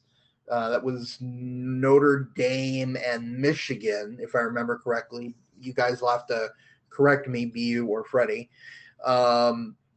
As BU mentioned, Wisconsin got embarrassed, and then state of Michigan in '92. Okay, and then who was the other? And then Minnesota lost to Bemidji. It's on the screen, but yeah. So yeah, the Big Ten sucked. Had a terrible, awful, no good, very bad playoff. There's anything that do you have any questions for BU before we move on, or? No, that's as concise and well thought out as you can get, for sure. Mm-hmm. Okay. Well, I will certainly be on the lookout. April 8th, everybody, for the next, the semifinals. And then we'll get to the finals on April 10th. Games being played out in Pittsburgh. And, all right. It's been that kind of season. Well, it's the end of the show, boys. We know where we're headed. It is time to head off to the cage with Charles. Senor Charles, are you ready? I'm ready to break it down. Welcome, everybody, your weekly Truplex The Cage with Charles. Full disclaimer, wrestling is not fake. It is scripted. It is a stage fight. It is a chase for glory. It is about men and women beating the holy hell out of each other, wanting to cut a little blood in life, want to get the revenge that they need, want to put their name and legacy, to point at big signs like WrestleMania, to concede when you are losing, such as NXT going to Tuesdays now instead of Wednesdays, also because NBC, of course, is shutting down NBCSN, so they got to put hockey somewhere. And sometimes it's just about damn good entertainment and damn good comedy. And sometimes it's about making bad, real bad decisions that you hope pays off in a long time, or else you are stuck with Stockholm Syndrome and you're thinking that a certain title design is pretty when it's really pretty ugly. So Charles, 1 second. Our friend of the show, Jeremy Taché, has just put here, I guess Barry Jackson also, the P in Lone Depot Park will be lowercased. Lone, the L is lowercase, the D is capitalized, and the P in Park will be lowercase. So that's how the Marlins are going to be doing things for the next few years. Enjoy! Well, our Lord and Savior, if it is what he wants, and we cannot question him. It's Stockholm Syndrome. You have to learn to love it, right? Even though you're initially against it. Learning to love it. WWE fan would know that for sure. Yeah, because it's going to segue us to a couple things. Learning to love it even though you're against it. So, guys, I watched Fastlane. I watched Fastlane on Peacock for those who have not been listening to the, I guess, 90 episodes that we've been introducing the cage. WWE sold off their licensing rights to the WWE Network to NBC Universal, to Peacock, so they can be the primary place for all WWE content, not named YouTube. So essentially, my WWE Network subscription was canceled. I had to go get Peacock. Excellent deal. 4 months for $250 each. Jump on that. There's already been kind of hiccups for some people, considering the fact that there's going to be edited content to make sure it's up to the cultural norms of what Universal is seeking and also what WWE is actually doing on their platform. Because remember, this is just for the US only. Peacock only has it for those rights. So anybody who's international, and unfortunately it doesn't work if you're getting international VPN, the WWE Network is also scrubbing in those difficulties. Why? Because WWE, World Wrestling Entertainment, is a publicly owned stock. So in today's cancel culture climate, Triple C, you're going to want to do something that's not going to upset everybody. But good luck, Peacock, once you get to the ECW days, once you get to the Attitude Era bra and panty matches, and then the oddities, First Blood matches, Mr. McMahon making out with Trish Stratus, that still gives me nightmares. The fact that Vincent Kennedy McMahon has touched the lips of that goddess, that's creepy. Very creepy. Super creepy. But wrestling's also what, guys? A circus. It's a theater. It's a parade sometimes. Soap opera as well. That's when the storylines kind of came in between. But with all the graphic gore, because WWE had the licensing rights to this, not WWF, WWE, WCW, ECW, Extreme Championship Wrestling, guys. So it's pretty graphic stuff that you get there. Barbed wire, a lot of blood. I like it, but um, it's interesting. So I tried out Peacock. I watched Fastlane. I didn't watch Fastlane last show because it was kind of like a throwaway pay per view, and I want to do some other stuff. The pay per view was bad, but there was two matches that helped out. If you go on a C range, it was just like a C minus, a C pay per view. But shout out to Drew McIntyre versus Sheamus. That was a great match. I liked it. No DQ, anything goes kind of thing. They have many names for it, but they just beat the holy hell out of each other. And I liked Roman versus Edge. I'm sorry, Daniel Bryan with Edge as a special enforcer because now Edge has seemingly turned heel. I don't think he's the bad guy. We're going to talk about that in a second when we go to SmackDown. Um, but the road to WrestleMania has kind of begun. And using Peacock's app gives me some concerns because I don't think you could pause during live shows. So if I have to go to the bathroom, what's going to happen there, right? I'll have to really hold out till the match is over. Have to do it during a throwaway match like Shane McMahon versus Braun Strowman. Oh, we'll get to WWE in a second, I promise. But this is what I have, and I'm paying less money for it than I was paying for the WWE Network. So why am I bitching, right? Because I want the library content, but they have all the WrestleManias. So if I've already been able to watch some of my favorite WrestleManias because it's a long 8-hour workday, 9-hour workday working at home, and I don't want to put on the final, continuing season of My Hero Academia that I'm on because I'll get caught up into it. And I've been on Attack on Titan. We've been redoing that because I never got to season 2, and I'll get lost in translation. But to put on WrestleMania 25, which is probably the best WrestleMania, which has I left off at the start of Shawn Michaels versus Undertaker, which might be the best WrestleMania match out there. I really should get a top 10 WrestleMania matches that I've seen and I've witnessed before the WrestleMania show, which is next week. Was that William Regal in the background? Yes, it is. There's so much stuff going on, guys. This cage could be an hour in itself if I didn't kind of like hodgepodge McGosh at all. But Peacock's what I got, and I got used to it, as does everybody else. So let's talk about a few things before we get to the road to WrestleMania. AEW, congratulations. You get to watch me.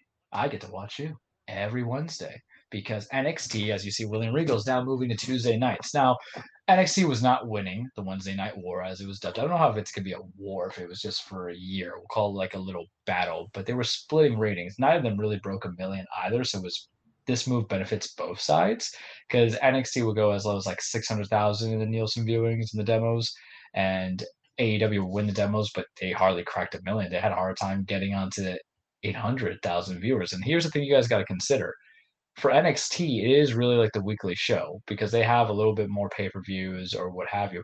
AEW would have these long stretches of no pay per views. So sometimes they'll have this special event stuff like Winter is Coming or St. Patty's celebration, whatever the hell they called it. Granted, I still love that Britt Baker Thunder Rosa match. It was so good. But some of those matches would matter, like big time. They're trying to propel it as like a mini pay per view segment, and to only get about 700,000 viewers is not good. I mean, granted, you're getting money through the sponsorships, and TNT's trying, man. They had Shaq on there for Christ's sakes. They give Brandy Rhodes and Cody Rhodes their own reality TV show because that's popular. That's really just stealing WWE's fold, though, because WWE has Total Bellas, Total Divas, Miz and Mrs. They would have a real world wrestling if they could. Don't put that out there. Vince is going to steal my ideas. I'm not going to compensate it for it. So they're winning not because they kind of beat NXT a little bit in the ratings war, but just because they might get to a million of viewers each night. Because if Raw is averaging about 1.8 million each night, and mind you, some say it's because lack of live crowd. I think it's just because the storylines are lame. That's it. But if it helps push AEW to a million views each night, that goes for the long term extension because right now there's like too much wrestling for them because they have AEW Dark that airs on Tuesdays, which is on their YouTube channel. Now they have AE Dark Elevation. So you get to see other wrestlers are on there, but they don't get Dynamite time. And they're not big enough and they're probably not financially profitable enough to have a Raw, SmackDown, NXT component, but this is a win for them. And I think it's also a win for NXT. NXT beforehand used to be on just the WWE network exclusively.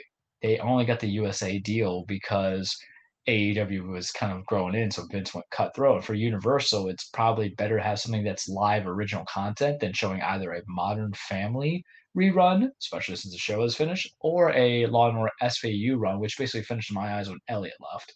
So this gives a new component for them. So they're going to Tuesdays.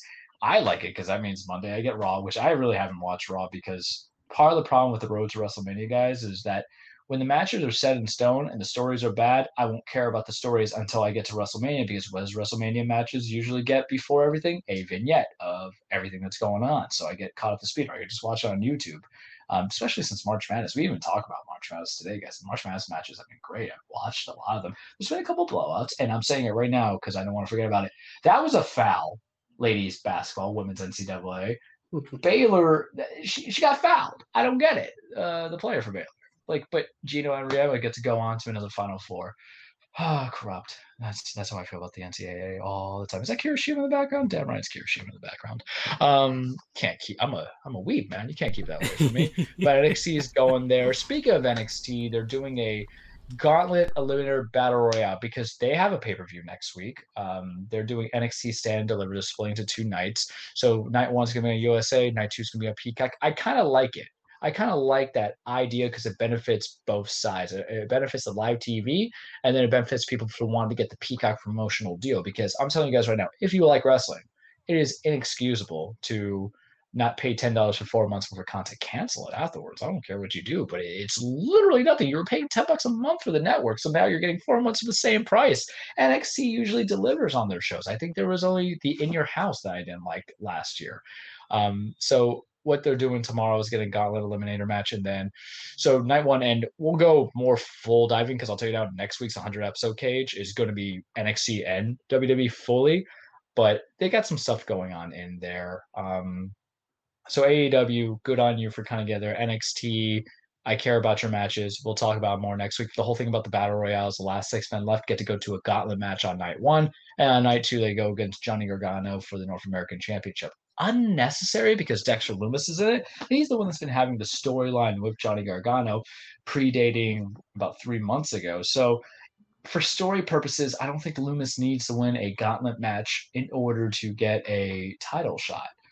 You could just have it be there because they're kind of like semi-feuding. He kidnapped Austin Theory. He's turning Indy Hartwell against him. He's ruining the Way family. Now, however, if this is just to utilize everything to give me Roddy Strong versus Johnny Gargano, Pepper's going to need some new shorts, guys. I'm going to be so excited that, I'm going to have, I'm going to be wearing diapers to change myself because Roddy Strong can go. He has been underrated as a performer. He's been a highlight. I loved him in the Undisputed Era. They're officially broken up. Sorry to tell you guys this.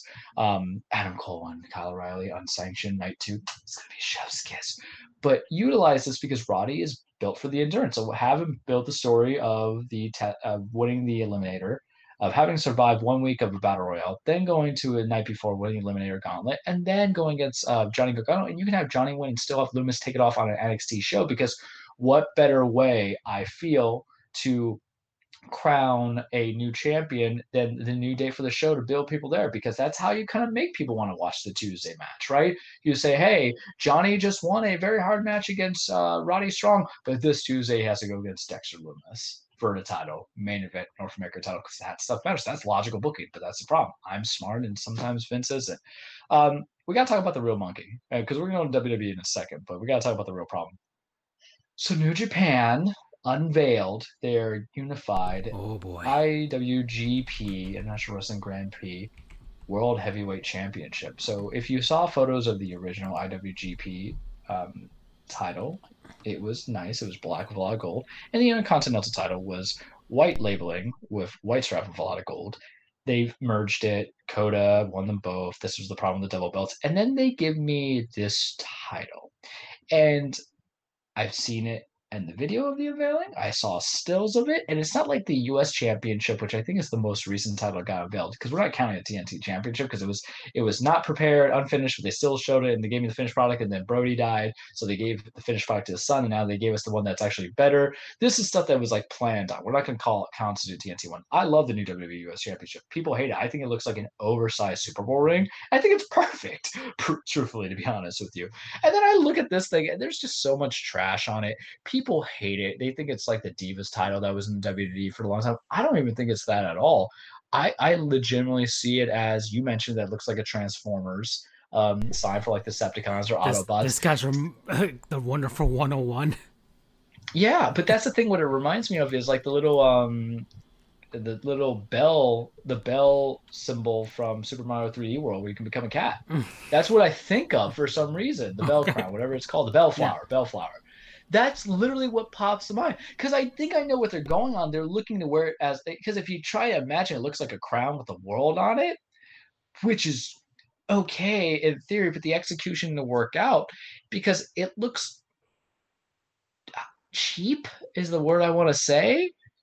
And I don't know if I like it because I get the idea that World and Intercontinental makes no sense. So you could have done So I something, guess but these are the past ones that we're seeing back here. well, those are all the titles. So you have the Intercontinental title that was Mm-hmm. unified. You have the Heavyweight title that was unified. You have the Junior Heavyweight, which is for the cruiserweights, and to the right is the United States title, which is held by Jon Moxley right now. So they're all like in between. I don't hate the United States title really. I think it's fine. The Junior Heavyweight's fine. I actually don't like junior titles because a lot of them, once they're done being that, they get called up anyway to the main level. But I don't know if I like it because to me, the best heavyweight championship, and I'm biased, is the big gold belt from WCW days. And of course, when it became WWE World Heavyweight Championship, because bring that up, just bring it up if you can right now, because we got to go and articulate this in comparison. Because on that title, that big gold belt, it has like the weird little shape structure that comes in with the little groovings, but in of itself, and mind Which you, one I are you also like the talking current about? WWE. I have here. Type in type in WCW Heavyweight Championship, okay. and maybe it'll come up. Because this one's no longer in current existence. Mind you, I do like the AEW World Heavyweight Championship because it looks like something from combat sports. But to me, the most perfect heavyweight title is always going to be WCW's Heavyweight Championship. Also, when it was rebranded as the World Heavyweight title, it's the big gold belt that was made famous for for Ric Flair coming over from WWF, said he was going to bring over that big gold belt. But it's huge. I have a copy of it. I love it. It was $300 well spent. I don't care what anyone says. I have no purpose for it. But what I do is at work, whenever we did like the inter-program agency stuff, employee of the years, stuff like that, I just hand it off to them. It's like that little prize thing. But I love it. It's so cool. But the way they did it, it was the big world. It was two guys like grappling each other. It had like the indents and the groovings. And then we looked at this. Look at that beautiful thing. Have you ever seen anything more beautiful? My firstborn will not be as beautiful as that championship. You can buy it on Amazon. Well, I have it, so because kings take care of kings. But look at that. There's a crown on top of the world, and if you look at it, if you look at that, and you look at what the IWGP World Heavyweight Championship looks like, I feel like there's a certain mimicry to it.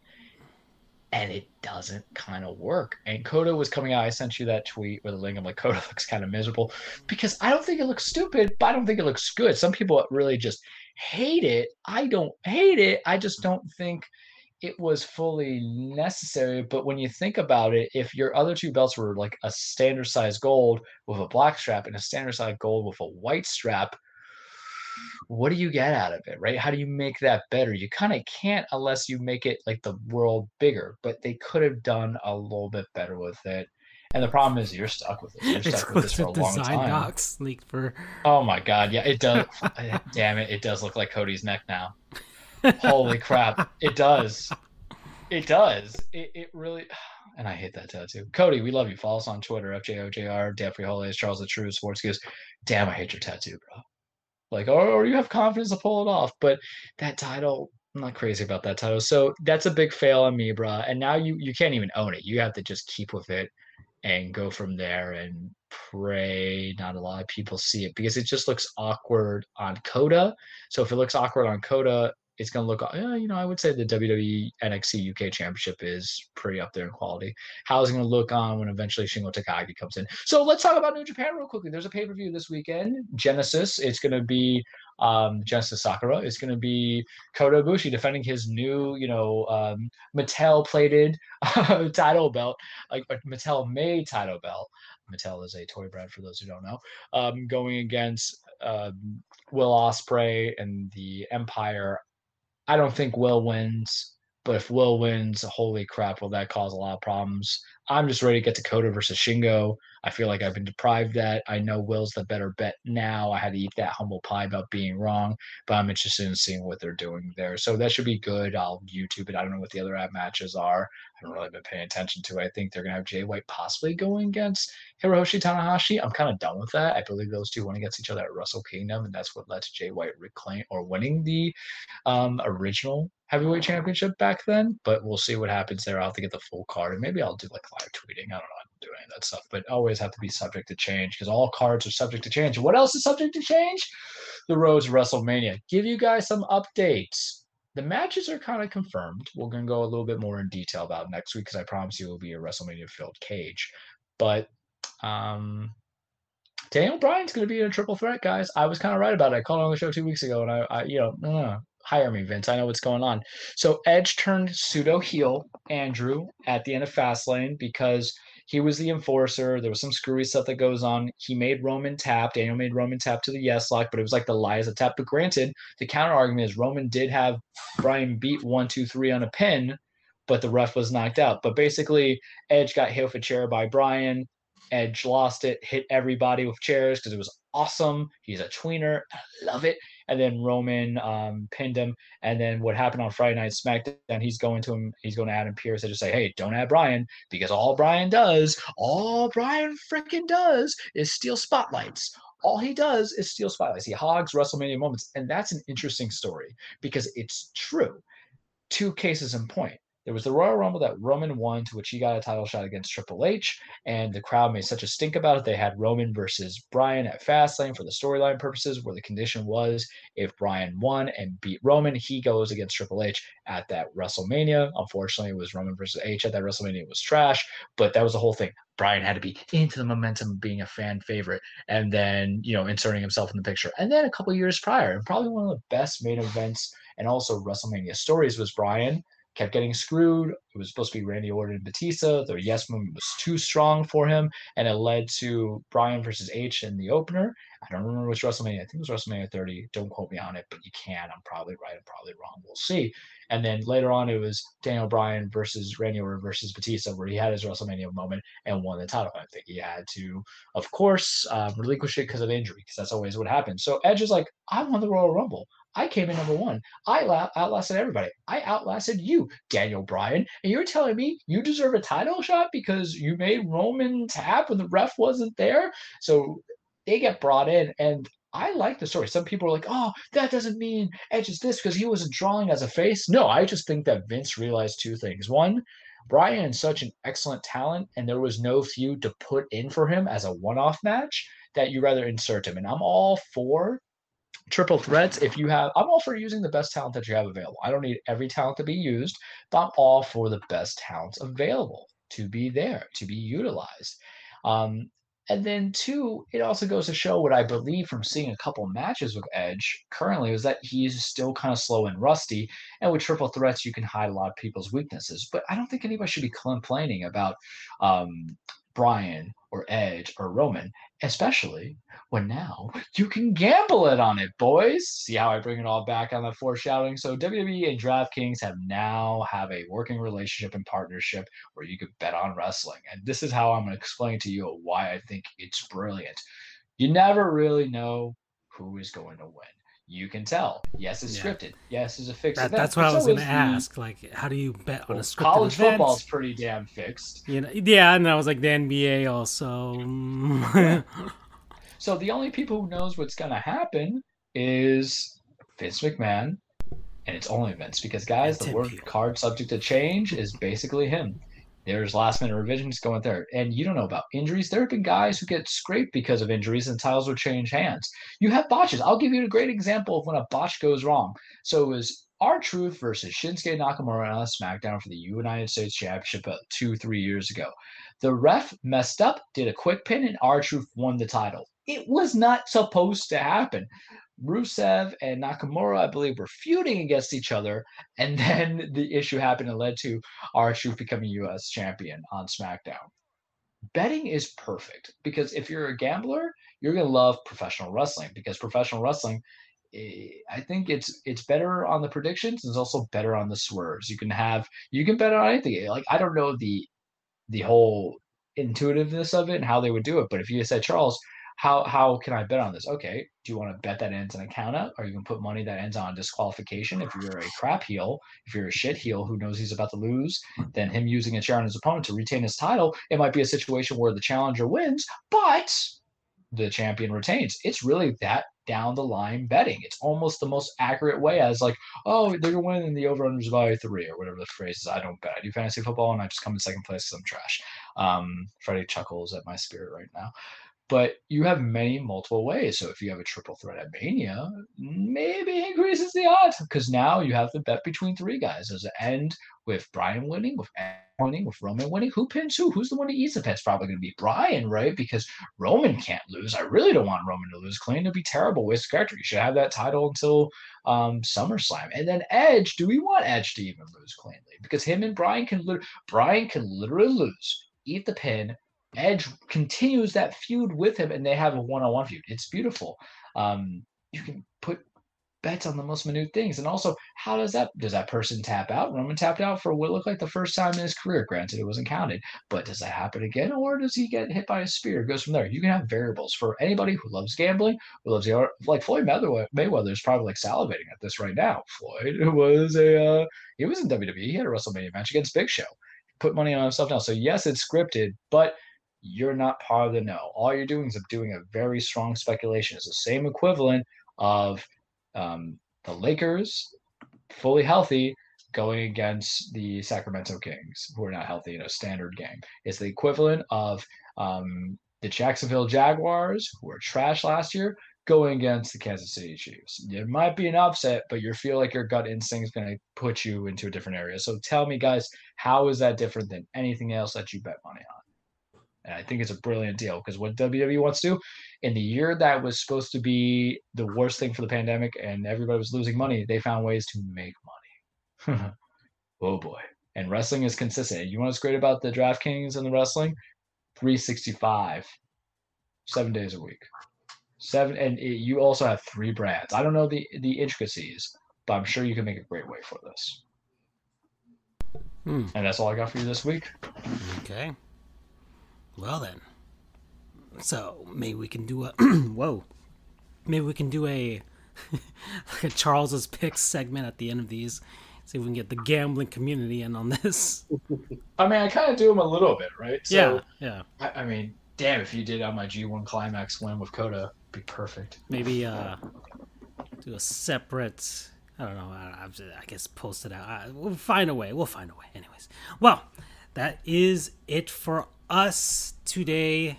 Everybody, thanks for BU for chiming in there on college hockey on the NCAA tournament. Thanks to Freddie for joining us as well. Thanks to my friends here, Andrew and Charles, as always, joining us. 99 episodes, guys. 100 next week. We gotta think of some special stuff. We gotta do some throwback stuff, all kinds of things. We gotta figure things out, and we're gonna plan it out. It'll be a special one. Be sure to be here for it. Yeah. We're going triple digits, my friend. Yeah, we're gonna. Well, this is the big one. We could actually have a 3-hour show. It could be that long. If the cage is gonna eat up a long time. Yeah. Like, this is going to be, I mean, sheesh, man. Andrew, we should do, like, what was an old segment we used to do?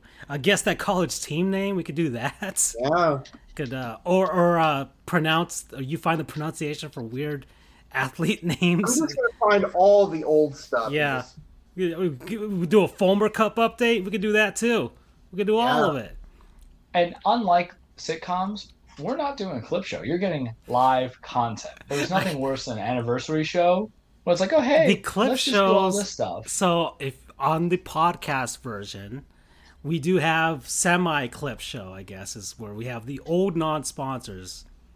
I've chopped them up into 5 1-hour sessions. So there's 5 of them, 5 compilations of our non-sponsors from Season 1. I think during the break I will do more compilations of our non-sponsors because they always get us favorite non-sponsors of the show. Maybe we should do a ranking. Yeah, maybe. Yeah, there's many things, and you guys will find out if you tune in. Yeah, we got to plan out our draft special as well. But that will be the end of our season, and we'll figure it out. And also thanks to Tiki for sponsoring us. Take control. Get some money for your data. mytiki.com/sportsgoose. Type that in. All right, the goose love giving cash to everybody. Just not ours. Just not ours. We don't have enough. Yeah, we broke. Yeah, we are broke. Well, bye everybody. Ciao. Good night, everyone. Take care.